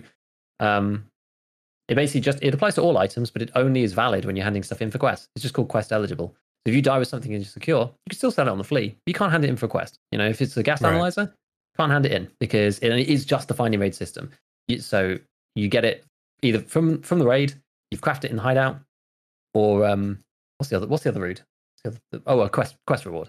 So you keep the system the same as it is now, but you just make it only applicable for quests. That stops people from buying their way through the quest. Then the final one you have is the not for resale flag. Yeah. This basically occurs, there's a little bit of a flowchart for it, but this occurs when you buy something from the traders. Somebody did actually ask a really interesting one, which I haven't decided whether yes or no to it yet, which was, would that apply to purchases from the flea like it does in the normal Finding Raid system? I don't know. I haven't decided. And I didn't think about that, which is why it was important to get a lot of feedback. Oh, wow. Yeah, that's a... Exactly. But like buying from the trader, at least, it flags it with not for resale. It's flagged for not for resale, so you can't put it back on the flea market at all. And there's also like a lore element to that, right? Like you can't buy stuff from the traders and like undercut them on the flea or whatever. You have to like find the stuff. Maybe if you got it from them directly, maybe, like they're going to kneecap you or whatever. Like I mean, I'm sort of hand waving. I'm like hand waving, fan luring it into the side as well. But it's like it's an added benefit. So that applies to you. It never goes away. If you die, you get it back in insurance. Right. It still has not for resale. If you give it to a team, so it applies to all your teammates too. If they get the item from you, or they pick it up or whatever, it's still not eligible for resale. Like, the only way you could do it is stream sniping each other into the same raid, picking up each other's loot and extracting it. Like, A, is anybody going to be bothered to do that? I don't know, maybe. B, it's also very hard to do that now because the server's aggregated. So it's very difficult to actually get into. You can't just like pick, Montenegro or whatever, and like both specifically go onto one server and queue at the same time. It's like in the dead of night. Like, it's hard to do that now, because I mean, maybe in some places in the world you would be able to do it. I'm not sure, but for the most part, people aren't going to be bothered, right? Because you still have to extract. So it's just going to be a pain to do that, and you still can't sell stuff that's flea banned. So it's not like you can sell the crazy items on the flea. I guess that's the thing. That's why you would need. Well, would you need to do that? I'm thinking, like, if you bought a LEDX from the flea, someone could cheese it by transferring it with another person, and then you could but then what would be the point of that? Anyway, I'm just trying to think on the fly. So I don't know whether, I think, like, if you say, if it's bought off the flea, then not for resale applies, is the safest way. I'm not sure what the collateral damage is for that. But anyway, if you put all of these things together, keeping the flea restrictions, getting rid of finding raid, increasing the trader values for banned items only, maybe increasing the PvP dog tag value, Scouts guarding high tier loot. I missed something out actually. So adding a secure container like input animation. So some people are talking about like lock the container completely, which I was on board with previously. But that falls into exactly the same problem. It's actually even worse than finding raid, because finding raid, you can put it in your secure, and if you die, you can send it to the trader. If you lock the secure container, you can't put anything in it at all. So that actually incentivizes people even more to leave raids, which was a problem that we were trying to fix. So that's that, right? So we've got Scouts guarding the high tier loot. more like the entering the secure container delay with an audio cue to cut. It's like another hatch thing prevention thing. Make finding raid now only eligible for quests. Not being able to resell stuff from the traders, and adding all these things together, it kind of like it ticks all of the various boxes that I think need to be solved to be a viable system, based on a few assumptions, of course. So there you go. Fire away, Church. All right. Let's tear this puppy down. All right. So why do players leave raids? Question. Why do players leave raids? Because they find their quest item. Because they've killed somebody and they take their gear and they leave. Oh, because they need to survive with it to complete the quest. They need to survive. Survival matters. Yes, it does. So, in some ways, I think, jumping back to the landmark thing, perhaps maybe they want survival to not matter. That way people fight more. Because even in the pre-Found and Raid meta, when we had LEDXs up our butts, we were still willing to fight because survival didn't matter. So I don't know if the issue is we need to make survival not matter, because I think you just sort of, the game is no longer a survival game. You know what I mean? It's like, why are we, what are we trying to accomplish here? You know what I mean? Yeah. So this is particularly about the ability to sell items upon death in the secure, right? In particular, it applies to that, but even as a whole, I would say holistically. Well, I mean, I have answers for like the specific secure container thing, but like, but generally speaking, survival does matter, and survival should matter most of the time. And I do think it's something that we should strive towards if possible. So that's why I still think that quests should require survival. Of course, because it would be kind of defeat the purpose if they didn't. Been there before, and it's stupid, right? You just buy through them and it's silly. Like, what? I mean, the only thing that matters, like, if you let's say you don't survive, what matters then? Okay, well, if you had a locked secure container, then you lose everything. Fine, except maybe insurance. And except what's in the container.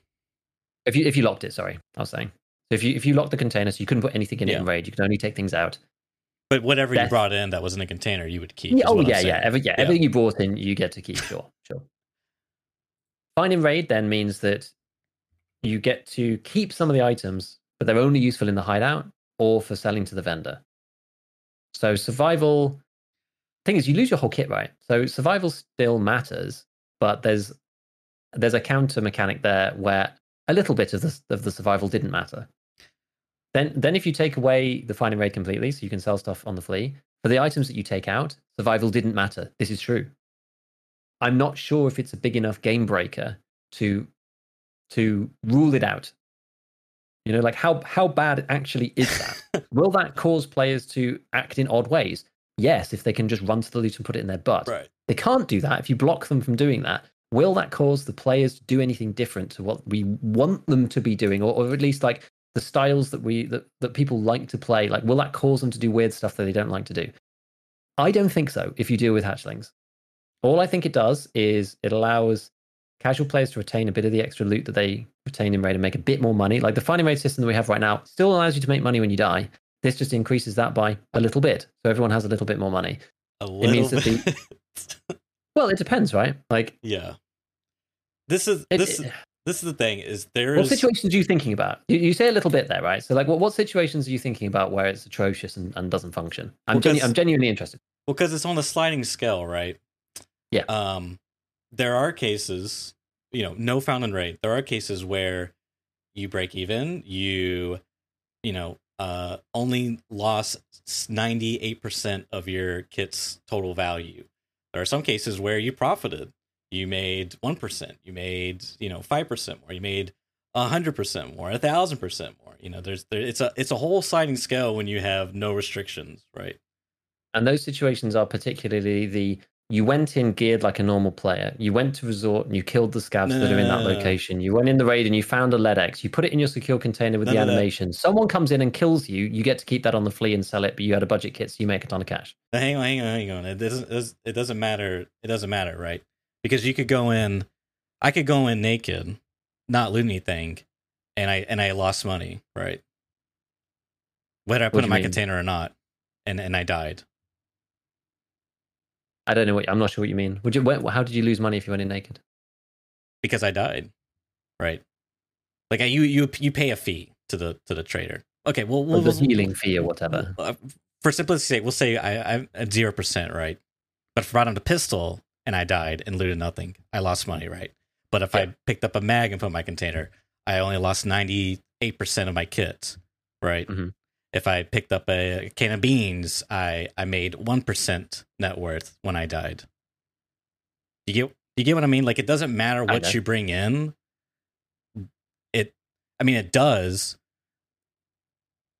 but it also matters what you bring out via death. Do you know what I mean? Like, it's on a sliding scale. It doesn't matter if you're a hatchet runner, if you have a pistol, if you have a grenade. You can be in all these ranges of percentages of your net output. Do you know what I mean?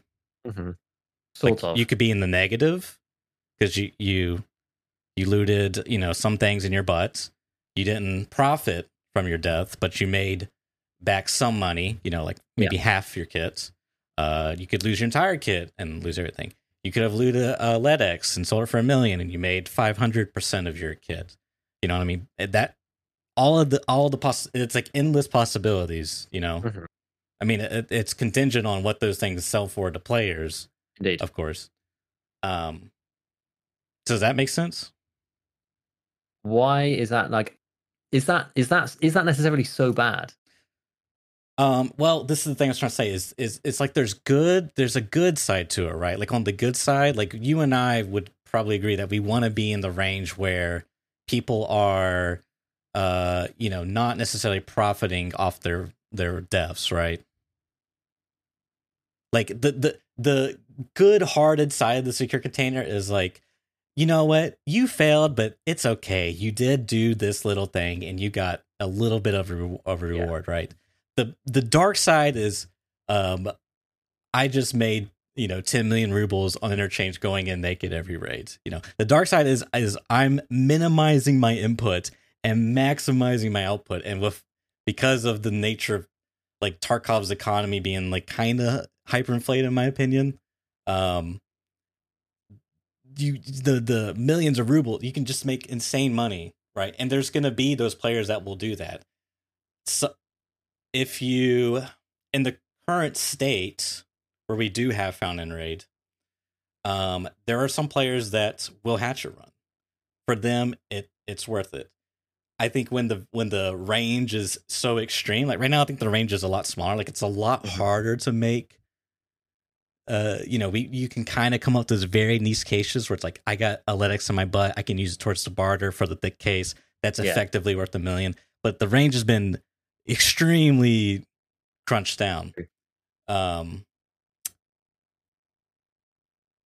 Even since Found and Raid, I've still seen hatchet runners and killed. I've hatchet run for science, of course, but it's like there will still be people that do this thing, but it's okay because it's not the meta way. Is kind of where I'm at. I think most of the people are satisfied with the Found and Raid in regards to hatchet run, because not everyone is hatchet run. I shouldn't say everyone, but it's not the mass majority. Yeah, exactly. You don't see it all the time. Yeah. Let me pose you a question then. Okay. Hypothetically speaking, if you can do, like, I'm not saying that my hatchet running solution is perfect. Okay. If you can deal with players running in naked or like extremely undergeared in some fashion to prevent them from running in, grabbing high value items and stuff, does then the ability to resell stuff on the flea specifically out of the secure container matter that much? Like I understand. I know where you're coming from, right? Because like some people will be incentivized. They'll take the minimum viable kit to go in and kill the 2 scavs and go and grab the item or whatever, right? And they'll be there before people, and 10 seconds on the skill won't matter, and then they'll die, and then it won't. There'll also be some people who min max it, and it kind of regardless of what you do, unless you make it really some really serious system. I don't know. There's probably a way of doing it, to be honest, but you will be buffing hatchet running in some fashion by making these changes. Is that kind of like that? That's true. That's true to an extent. Yeah, I mean, well, for going over to your specific changes, I mean, it's really fun thinking about this now, because I basically, being Arc Smitter, like when I talked to Arc Smitter, I was basically on your position and he was on my position. I was like, surely there's some way, but and there might be, but essentially it's like a half measure, right? So if you put the scavs there to guard it, you sort of just like raise the minimum on the input, You do, and I had this argument from somebody else saying like, oh, if you go into raid without armor, without gear, without weapon or whatever, then you should get really punished if you die. And I'm like, well, that just raises the minimum. It's like tagged and cursed. That just raises the minimum bar for entry into the raid. Yeah. But I feel like if you have like 2 scavs there or whatever, like, and the secure container mechanic, so that other players like maybe have the potential to like catch up with you or something, you have to like fire your gun.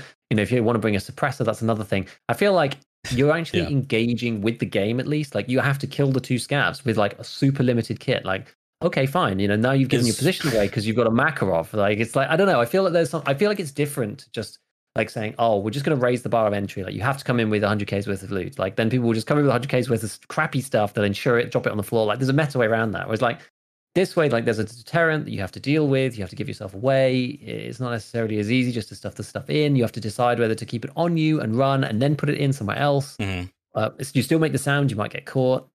Okay, so in a hypothetical situation, if you did make it essentially more challenging for them to do this, would that be enough for the deterrent? Would it be fine? Would it be enough?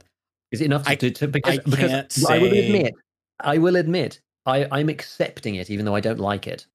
Let's put it that way. I think it's just like, I can't see any way out other than this. It's the one big compromise that I make in the whole thing, and I can't see any other way to fix it other than just tightening down the hatchling thing super hard with whatever, right? Like, high value loot only spawns after 10 minutes or 5 minutes or randomly between 5 and 10 minutes, or the rooms are locked for the first whatever. Or like, I don't know, something. There's something there that allows you to stop people just running in at the start. Like, the thing is, the whole of Tarkov screwed up because of something that somebody else pointed out, which is all the spawns happen. We all spawn in at the same time. We all run in. Well, that's just like, it's ridiculous, right? It needs to be like the cycle or something with randomly respawning loot. Although I guess that maybe hatch things could work in that system too. And I don't know. Now I'm just ranting. Let me stop.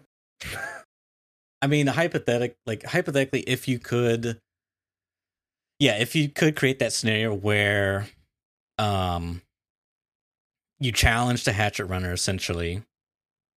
Whether it's raising the bar or they got to play some, mini game or something, would that be enough of a deterrent? I can't say for certain. I'm leaning towards no, simply because the values of the economy is ridiculous. Like the LEDX, the graphics cards. I don't know I don't know, because you're essentially doing low risk gameplay for high reward.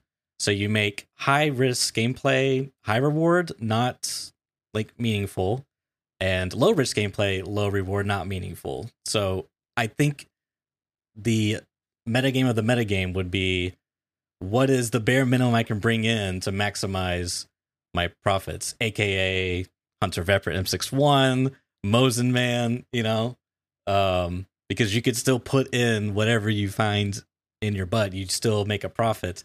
Everyone's economy gets boosted naturally.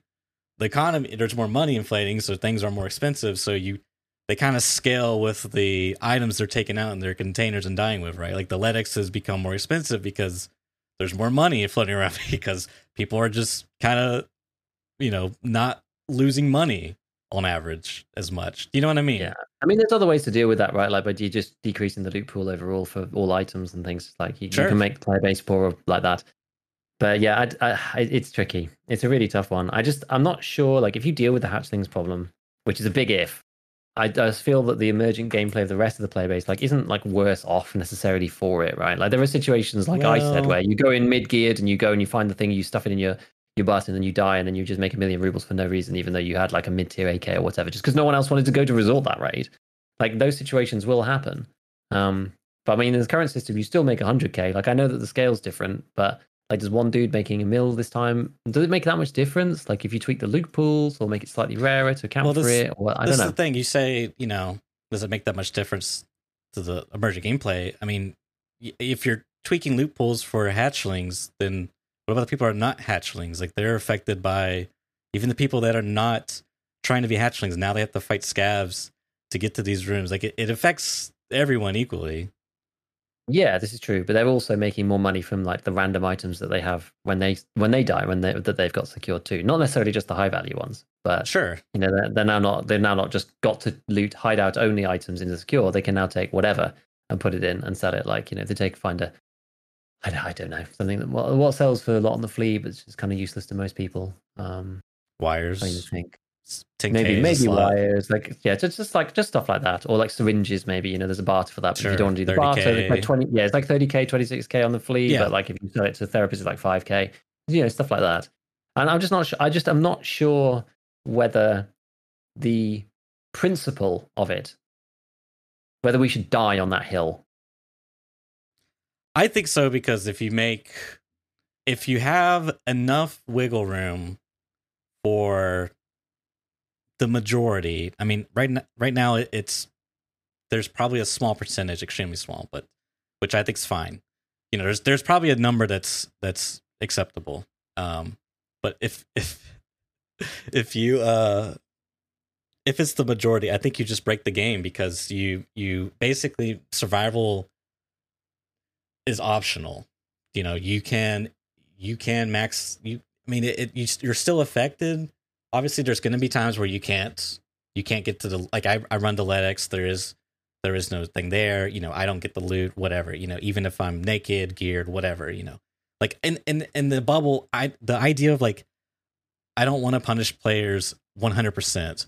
I want them to be rewarded, 20% for the work that they put in. I love that idea, but I think the problem arises when they're able to go beyond 100%. And 101%, it's not ideal, but it's okay. But the 1,000%, reward for dying, I just think it breaks the game.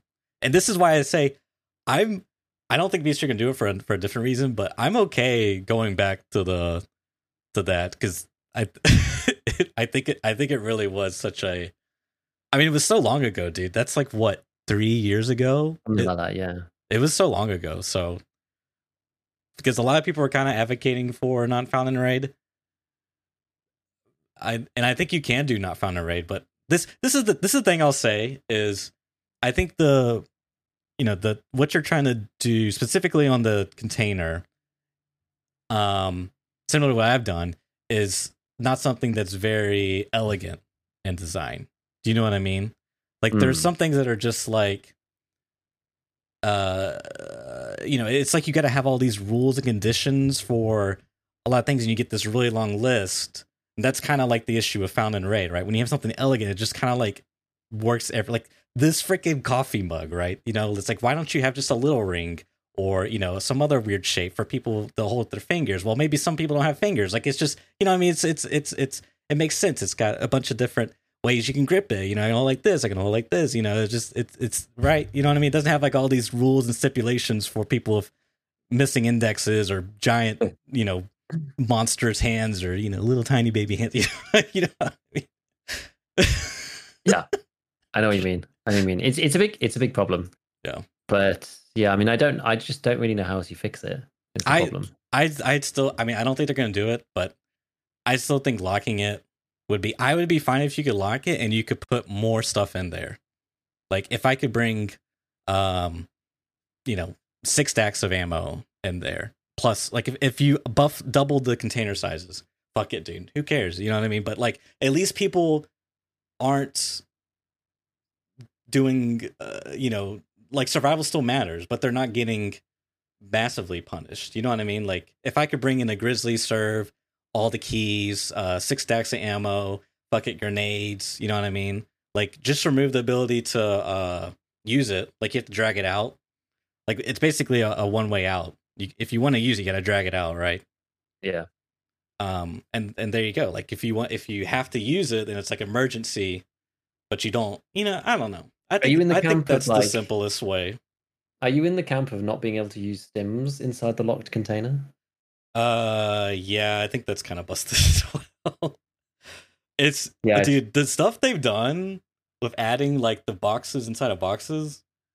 Like for me personally, dude, looting resort with the contain the stims.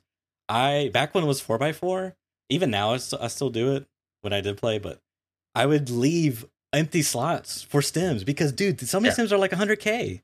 It's like, I mean, if you want, you could bring in more stims, and there is value there. But like, why not just generate a better ratio for when I die? You know what I mean? Like, if I'm only losing 1/3 of my kit, that's just kind of like a no-brainer to me. So. And there's stims you might want as well, right? ETGs and stuff that you keep, you're going to use them. And then I could use it. And it's like, you know what I mean? It's kind of a win-win. So. Yeah.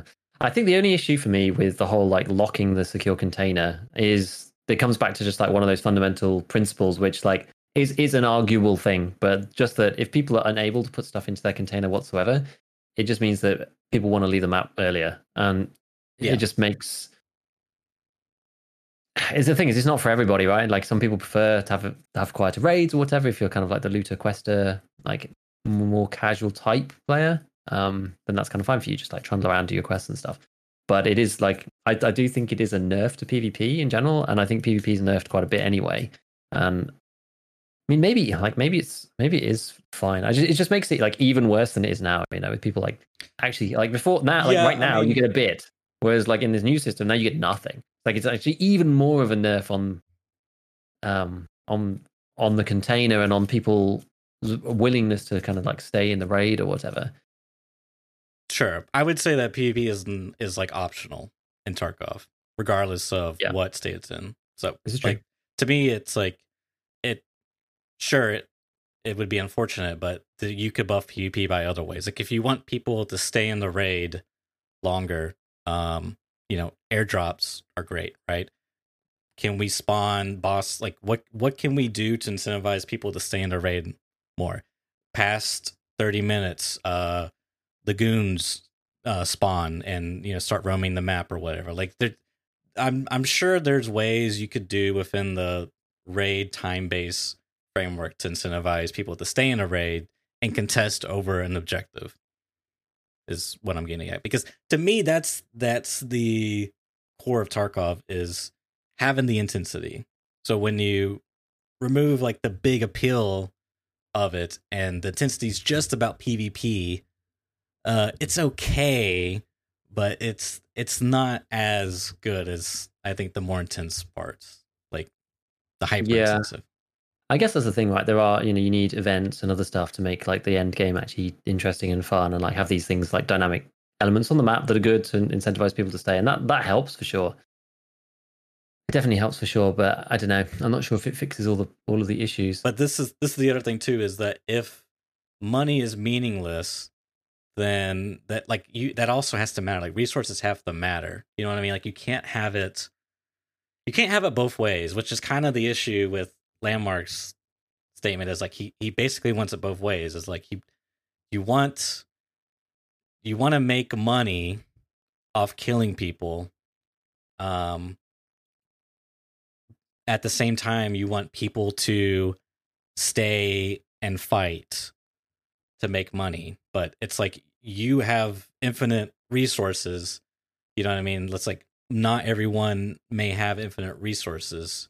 So making them fight more to potentially lose resources doesn't really help. You know what I mean? Like you would then have to, and that's why maybe some people legitimately want secure container back, is because you do have the sort of like, well, I know for sure Pestilli and General Sam want it back, and it's a legitimate argument. I mean, I think it's busted, but truthfully, you have those moments where it's like, yeah, I'm profiting off this death. It does, like, survival would be nice, but I could just roll the dice and fight. You know, it's okay either way. It introduces an element of that into the game that doesn't exist right now, like more of that into the game. Yeah, for sure. It's a compromise you have to take, basically, on the integrity of your survival focus versus other elements.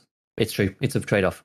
This is true. That's why I said it was the most controversial element of the entire structure that I was looking at, because it is, right? Like it's something that feels like you don't want to have happen. Like it just, and that's why I've been like very focused on trying to be like, is it that bad? Like, how can we mitigate it? Like, are there any mechanisms that we can use to make all the other stuff work and make this okay?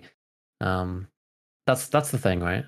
That's what I've been focused on, trying to figure out that stuff. And yeah, there might be other ways to make it work, but I think it's just like it comes down to a question of like whether you're willing to sacrifice that survival focused integrity versus other elements like incentivizing players to stay in the raid more. I mean, hell, who knows, right? Like maybe even just increasing the trader value for banned items is enough. I don't know. Yeah. maybe allowing player gear to be finding raids for like, I guess like just allowing, if you just suddenly allowed like all player gear to be finding raid. I mean, then but actually no, you can't buy banned ammo, right? Like, yeah, I don't know. This is the thing. Well, like, if you retagged everybody's kit with finding raid as they entered into the game, what would that do? Well, let me say this, because that brings to my other point, is it is my personal belief that Find and Raid was also brought about to combat RMT. Like, it was sort of like their multifaceted solution. I don't have any proof of this. I could have swore Nikita mentioned this, but I couldn't find anything. I looked for it a long time ago. But think, back in the day before Found and Raid, what you could do is you could go into Raid, you could drop items, and you could pick it up, and then you could sell it on the flea market. So if I'm an RNTer and I'm going to give you a Red Labs key card, I could sell it through the flea market to you, but how are you going to buy it with the rubles? You don't have rubles. You want rubles. So I'm going to give you the red key card, and then you can put on the flea market for 10 million rubles, and I'll buy it from you. Because I'm an RMTer, I'm a cheater, I got infinite money. So I think you run into a little bit of that issue. Again, you would have to do a lot of like caveat rules. You know what I mean? Like if you're on the same team, you can't, can't be sold on the flea market if it's looted from a player. There could be some things to combat that, but that's why I think it's unlikely BSG will remove Found and Raid without something that kind of counters that as well. Yeah. It's complicated. Thing is, though, all of this has done what I would hope it did, which is sparked up a lot of discussion and actually putting a framework in, because like each individual line going like trader loot needs to be rebalanced versus stuff in raid. Like oh, we need to fix the early wipe. The weight system is garbage. It needs to be removed. Like all of these individual single liners, I just feel at this point they're just not helpful. Like coming What up do with you just a mean? random list. Just like I just feel like everybody who's come up with like random lists Oh, of you mean stuff, having a being more like, cohesive, I like just think full it's encompassing necessary. thing? Yeah, yeah, yeah. Even if it's not the right answer, right? Sure. You need to fit it into the framework of how this affects everything else, because that's the problem with Tarkov, and that's what we accuse BSG of when they make stupid changes. Is they Yeah. change this one thing and it breaks something over here on planet Jupiter because of like the connections of all this. They change one barter, but because these two things are linked together, fuel's free now, and it's like, oh my god, why didn't they think of this? But then the player base is obsessed with basically putting out just like, oh, fix this thing and then fix this thing and fix this thing without thinking like, okay, well, how do you actually go and do that? But I mean, it's not our job, right? We're not game designers. In fairness, it's BSG's Yeah. job to do that. And we put the complaints up and say, okay, well, this is the problem. This is the problem. It's up to them to fix it. But again, I think it's important for the players who play all the time to think in this way if we want something to be done, because like BSG don't necessarily know, and they've shown that by the changes they make sometimes, right? They don't think of all of the collateral damage from things because they don't air feedback out like this. They don't go with a proposal set of changes, make a YouTube video, read every single comment, and then incorporate that back into the original design. It's something that they don't do. Like, yeah, maybe they put some stuff out on ETS. Does that even work? Like, clearly not, because things have come to the main branch of the game that have been in a busted state.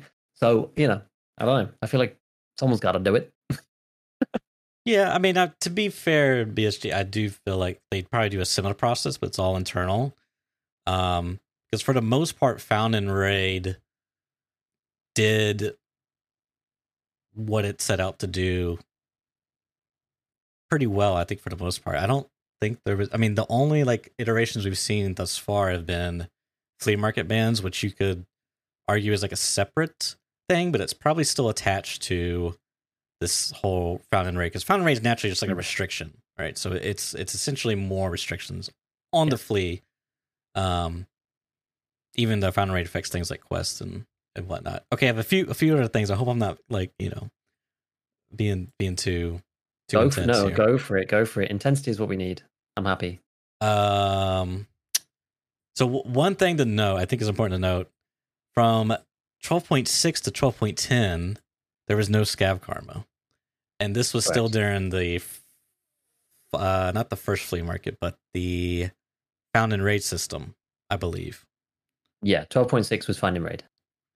And I think once we got scav karma, because the way things have played out, there's been a small resurgence of money into the economy from, again, low risk, high reward. Like me personally, I would prefer if scav loot was like marked as not found in raid, which I know is like, a lot of people are but I feel as though if you want a memes for people to like have a safety net, in my opinion, that would be like a good starting point, because you could loot, you have your gear you could use. Like the worst case scenario for Tarkov is you have no rubles. What do you do? Right?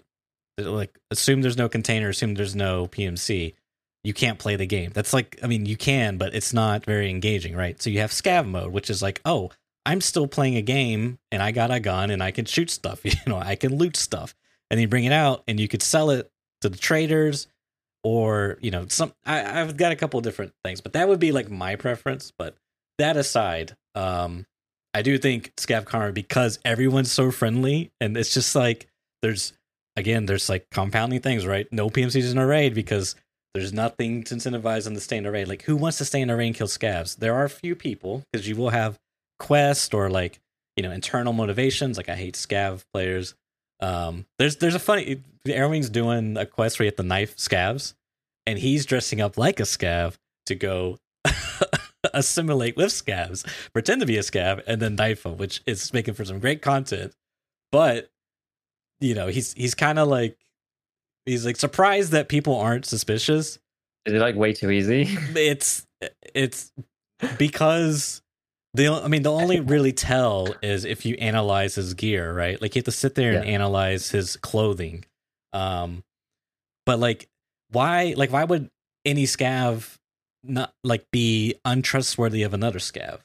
Yeah, Do you there's know no what I reason. mean? No, I agree with you. Right? You're completely incentivized to be. So it's. I think that's a busted system because then you can go in, loot, find, and raid items. You know, again, just the scaling thing. You know, you're getting way more for what you're putting in. I think it's a bit of a problem, and it's easier now than it used to be because of Scav Karma, because scavs don't shoot you, AI or players. I think it's a bit of a problem. Like it's honestly so frustrating because it's so annoying that this guy is like beating me to loot and like cutting me off, and I simply cannot do anything about it besides going to a different location. It's so fun. It's so infuriating to me.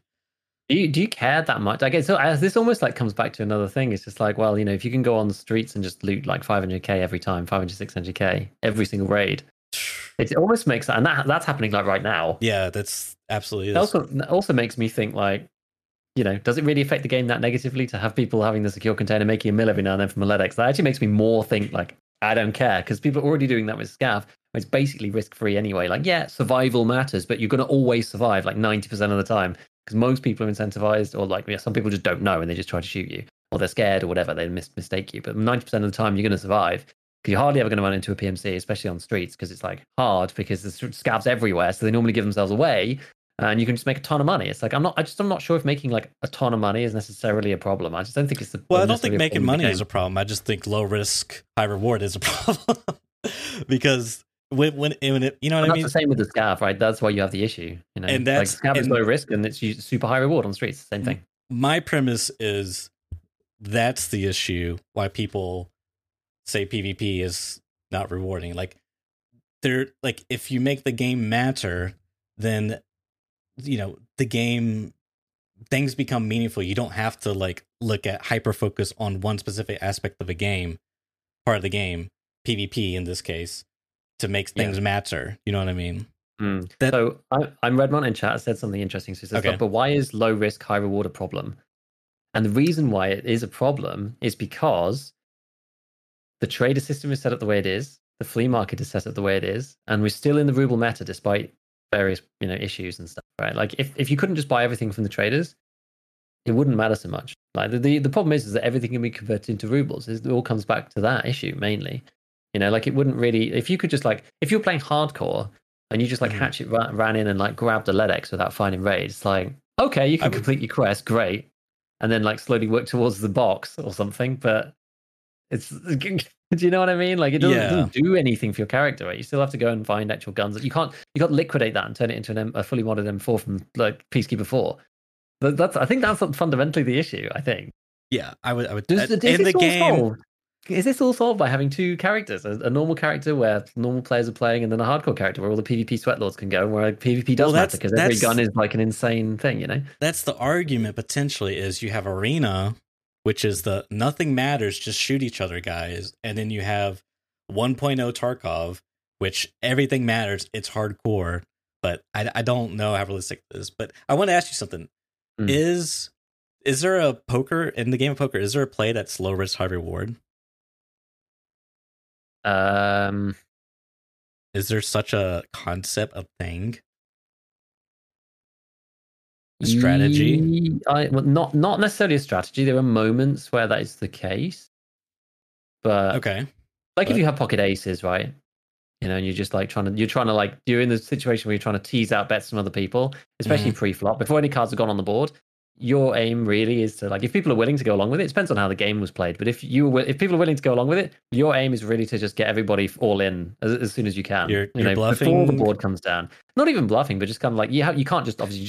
You have a winning. You have the best. Yeah, you're just like you pick up pocket aces. Yeah, you pick up pocket aces, and you're just like. Is that like the best?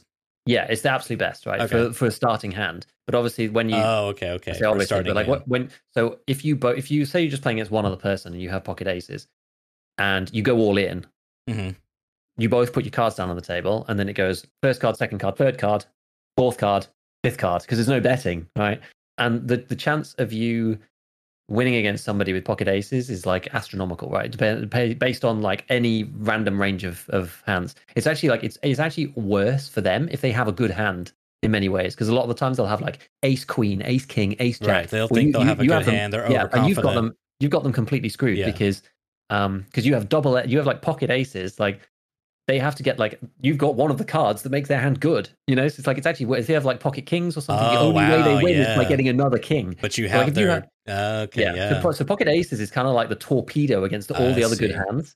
So that's kind of like one situation where it is low, but you're trying to like tease out as much betting as possible, right? Like you try and make them not just fold. Like you have to act as if you don't have them, but you have something good to make them want to play. But like whatever, but you don't really want to. But in that micro bubble, there is still risk because you have to lose. Well, not only that, but you have to like convince them, as you're saying, that you don't have a winning hand because you want them to bet. So it's like, yeah, the risk is that they just fold. I'm talking specifically about like cash games or something because that's what I used to play. Which is like there's two different types of poker. You know, there's the big tournaments that everybody knows and loves. Like you pay some buy-in and then you go and you play through like 1 million people and get to the final table and stuff. But what I used to play was like 6 people sat at the table and they just like you just put some money in front of you and then you just play. So you can just leave whenever. Like, that's what I used to play. Like I highly value leaving whenever I want. You may have noticed this in other things. Like it's one of the reasons why I stopped playing Dota. It's one of the reasons why I kind of stopped playing PUBG. So why Tarkov I think is cool because you can just play a factory run if you want to and it's super fast. You're right next to the exits. And I also like playing poker cash games because if you're interrupted or whatever, you can just go, right, finish the hand, boof, and off you go. Whereas a tournament, like they can take like freaking out. They can take days, dude, right? And, you know, like the World Series of Poker, it takes like forever. Can't just like get up and leave. So, well, I get you can for a time. Anyway, we're getting off topic. So yeah, I don't know. It's poker's a very different game though in many ways. Sure, but I guess to the original question, like, is that a bad thing in that context? Like having that, like, first of all, is it a low risk, high reward? Like the risk is having them fold, I guess.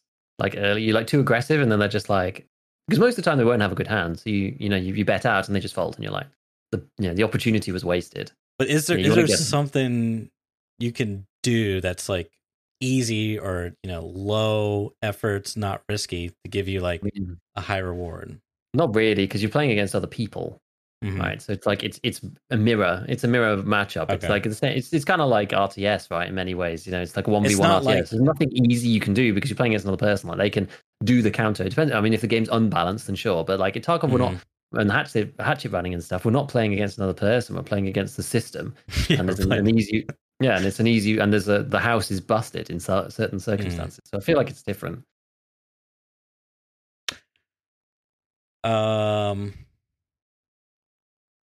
there's a few more things I want to get off the list real quick.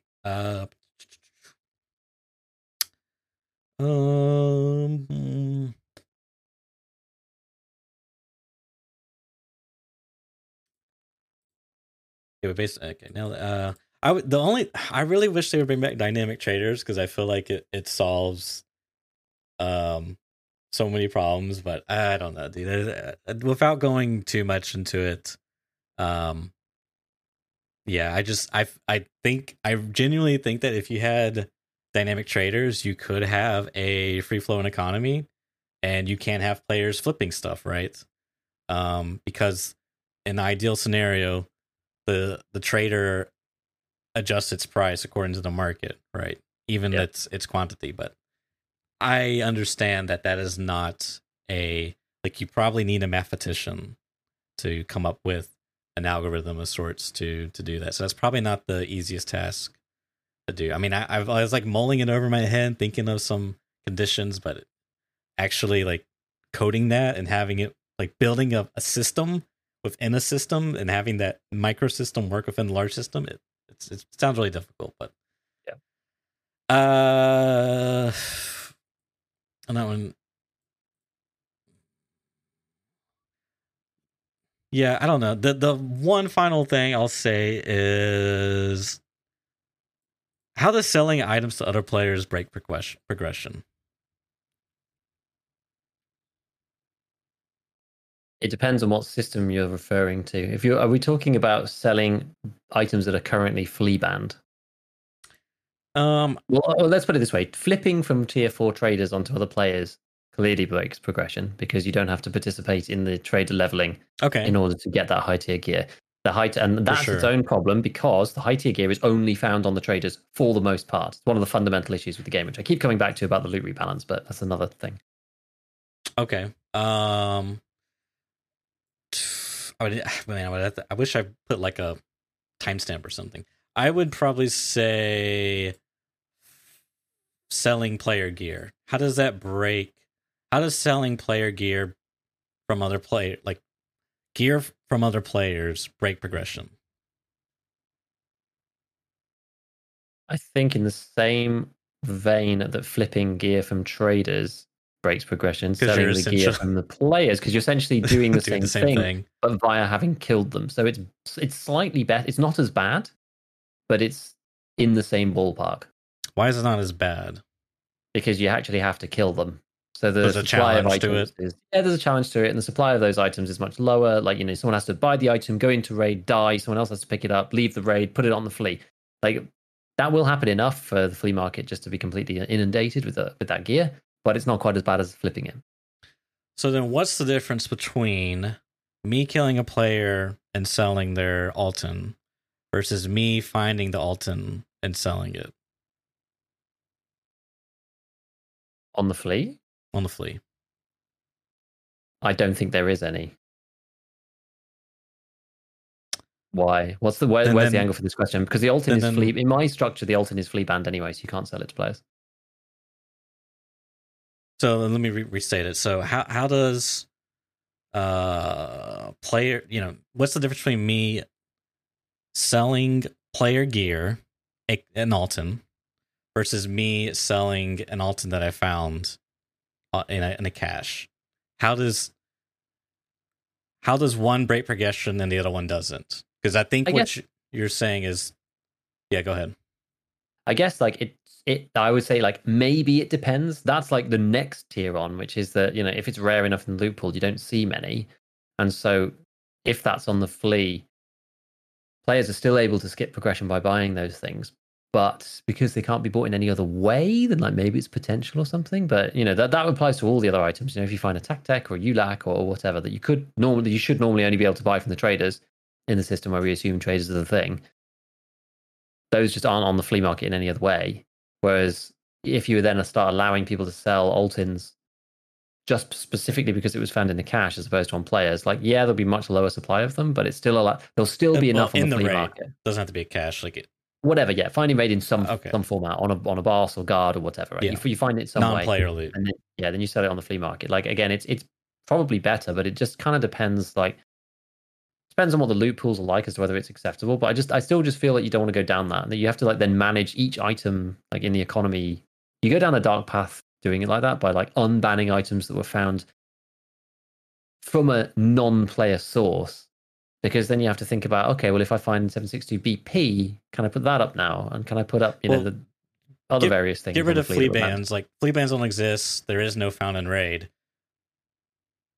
What I think you're saying is you can't do that because people will sell player gear and that breaks progression. I'm trying to figure out what's the distinction between that and them looting the gear and selling it. When there's no found in raid, there's no bans. Like, how is one breaking progression, the other one's not? Is what I'm trying to figure out. Well, and I don't understand the question because under my system, you can't sell any of those things. If the ultimate was on the traders, you can't sell it. If it's on the player, you can't sell it. If you find it in the cache, you can't sell it under my system. But so I'm not sure like what the angle is. Well, I'm saying like set your system aside, right? Yeah. Like think of the context. There is no found in raid. There is no bans, right? Yeah. So in that situation, you can flip trader gear, you can sell player gear, and you can sell stuff you find in raid. In that case, they're all the same. It's just about like how frequent those loot pools are. The trader one is the most frequent. Finding it on players is probably the second most frequent, and finding it in stashes or on guards or whatever. Like, I mean, it may or may not be the third most frequent. Those two will vie for second and third place, depending on how often AI will have the different piece of equipment versus players and blah, blah, blah. So you're saying it comes down more to a scarcity, kind of, rather than where the source is actually coming from. Yes. Like, in other words, it's not inherently bad that someone sells player gear on the market, unless high tier player gear, I think it still is, just because just because it allows players who basically have like cracked the code to run whatever kit they like whenever. Ultimately, right? If stuff's up there for money, some people will run that alt in all day long. And I just don't think Okay. I don't think any player should have the ability So to the do other that. thing you're okay, my bad. So the other thing you're saying, yeah, okay, I see what you're saying. So that's the other part is you're also saying high tier gear should only be accessible through X, Y, and Z, whatever those things are. Yeah, not You're just with saying rubles and the flea whenever. you're saying the flea can't have high tier gear Correct. because it breaks progression. Yeah. And also breaks the fact that high level players will just always wear that stuff. That's not necessarily even a progression thing, but it's just like a gear limiting thing. Well, be careful. There's a always those are strong words. So I don't know if that's true or not, but Right, because what rubles is progression, and then you buy the good kits with rubles, so it's kind of is progression. Is that sort of what you mean? No, I just mean like the high tier player doesn't equate. I'm always going to buy the highest tier. Not always, but they available can. again. They can. They have the ability. That's the problem. Yeah. It's the ability to do so, not the fact that they do or don't. The problem is that they have the ability to buy the gear, and thus people And thus can. has the potential to run it all the time if they want. Oh, okay. And the portion of the player base that will do that. I see. So the interesting. So you don't have a problem with. So you have a problem with high tier gear being available as long as it's in the raid, is what you're saying. It's okay as long as it's in the raid. Yeah, and you find it. Why? Because you found it? Like why that distinction? Because you have to go and do the thing. This ultimately comes down to like the fungibility of items. Like, can you sell 1,000 crappy AKs and buy an Altin? I think no. I think that an Altin should be its own thing. You just have to go and do something for it. I think the loot pool right now is kind of busted. The fact that it's only in stashes. There's not an interesting way to actually to go and get them. And I do think that's another issue. Honestly, that's like a separate issue that there's not an interesting way to get Altins right now. It's the same thing with all the good ammo, SSAAP, MAIAP, all of those ones. Like you can't get them. There's no interesting way to get them. That's its own problem. But I don't think it should be on the flea. And I think you have to go and do some work to go and get those things. I don't think you should just be able to transmogrify a bunch of stuff into money and then buy the stuff to buy those things. You're saying that the 100 AK's work is not you're valuing types of work essentially. You're saying that work should not be valued. Like you should only have to do this specific type of work. Yeah, and whether that's like level your traders, whether it's find it in raid, whether it's find it in a stash, whether it's kill bosses and get it from them, like you have to go and engage the game in a different, more specific way than just like loot wires and then buy the things you want. Okay. Yeah, I mean,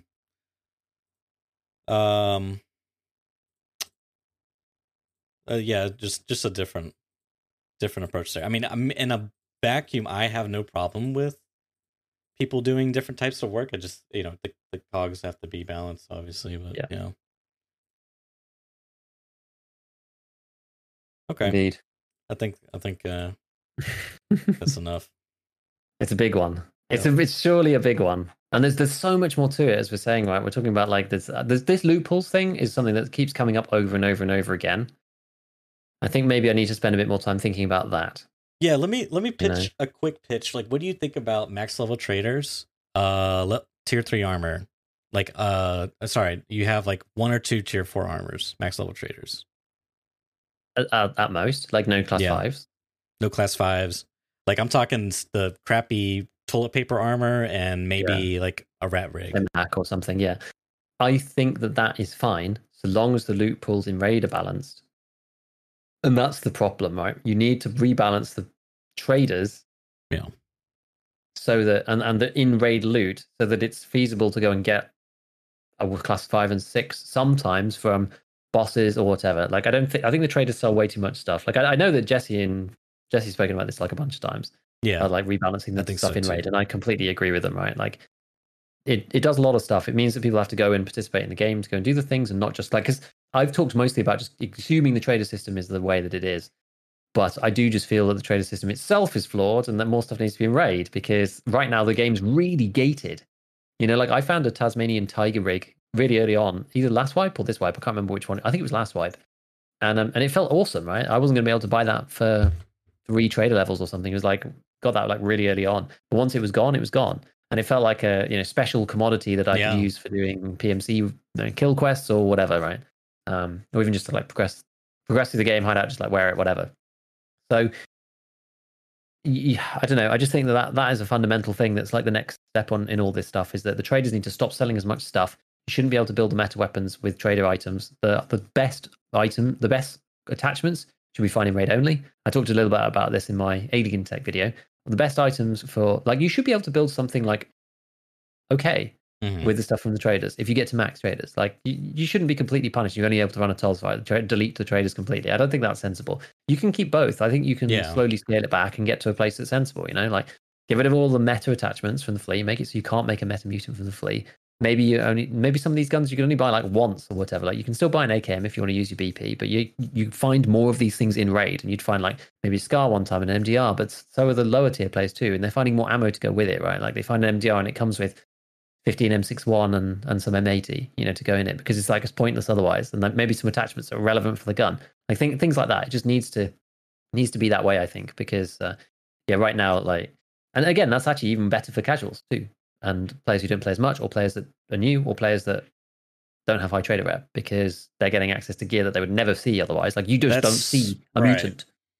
That's my biggest, until you get to tier 4, right? And you don't see a class 5 rig. Like I saw one class 6 rig in a stash, and that was it until I got to tier 3 traders, and then I could run class 5 again. It's like the traders dictate the gear that you run so heavily, right, that getting XP and trader rep is the only thing that matters in Tarkov for the most part, which is why the quests matter so much, which is why people grind them so survival hard. matters, and why survival matters too. Which is why I wanted to keep the survival for the quests, by the way. Like it's necessary, I think, in the current system, but it's busted that's the only way to do things. It's like it's not even balanced, important, right? Like like if you were looting in raid, like weapons cases and stuff, and you could find like the odd item that you like put together, and like maybe it's not meta, or you could collect together a load of parts and make a meta gun if you wanted, and maybe you don't have quite enough ammo, whatever, right? There's gonna be downsides to like looting the stuff in raid, but at least you can like find it and like maybe top load it, and you're like making do with what you've got, and that's what Tarkov's supposed to be about, right? Like I just don't think it's like that right now. It's like it's the rush to Prapor 2 to buy PP and an AK. It's the rush to get to Peacekeeper so you can get 5.6A1. It's then the rush to get to Prapor 3 so you can buy a Corund, and then Ragman 3 so you can run class 5. Then you get to max traders and you can buy anything you like, basically. Like you can't buy certain items like Altons and stuff, but you can still get meta mutants and high grades, this, that, and the other, and all these things are relatively cheap because the trader economy is static and blah blah blah blah blah. Yeah, I think it's the next big issue. Basically that component, dynamic traders, right? Lock secure containers, nerf scav, no found in raid on scav, and you just freaking massively buff the loot in raids. Then I feel like you don't need like you could remove found in raid. You could remove found in raid, because like you can't the chances of you converting, like obviously the high tier stuff should be like extremely rare, and in which case I don't have a problem, like because it's so rare. If someone wants to give me 100 AKs worth of rubles and I'm gonna use that to buy 100 AKs, like I think that's fine. Like it's such a rare item, you know what I mean? But as anyways, there's like some copium imaginational world in my head where it's like the perfect Tarkov. That's obviously not the case, but Man. All right, bud. I know your brain's probably like mush. Yeah. Just my brain is just melting now. You need to like melting. Play, I don't know, Minecraft. No. Yeah. No survival game. DayZ. Yeah, no survival game. It can't be anything to survive. You need to play like Fortnite. Dare I say it? Call of Duty. Yeah. All right. We're going to wrap it up there. Gone on long enough. Thanks everyone for tuning in and listening to us ramble and rant about Tarkov. And we'll see you next week. Catch you later.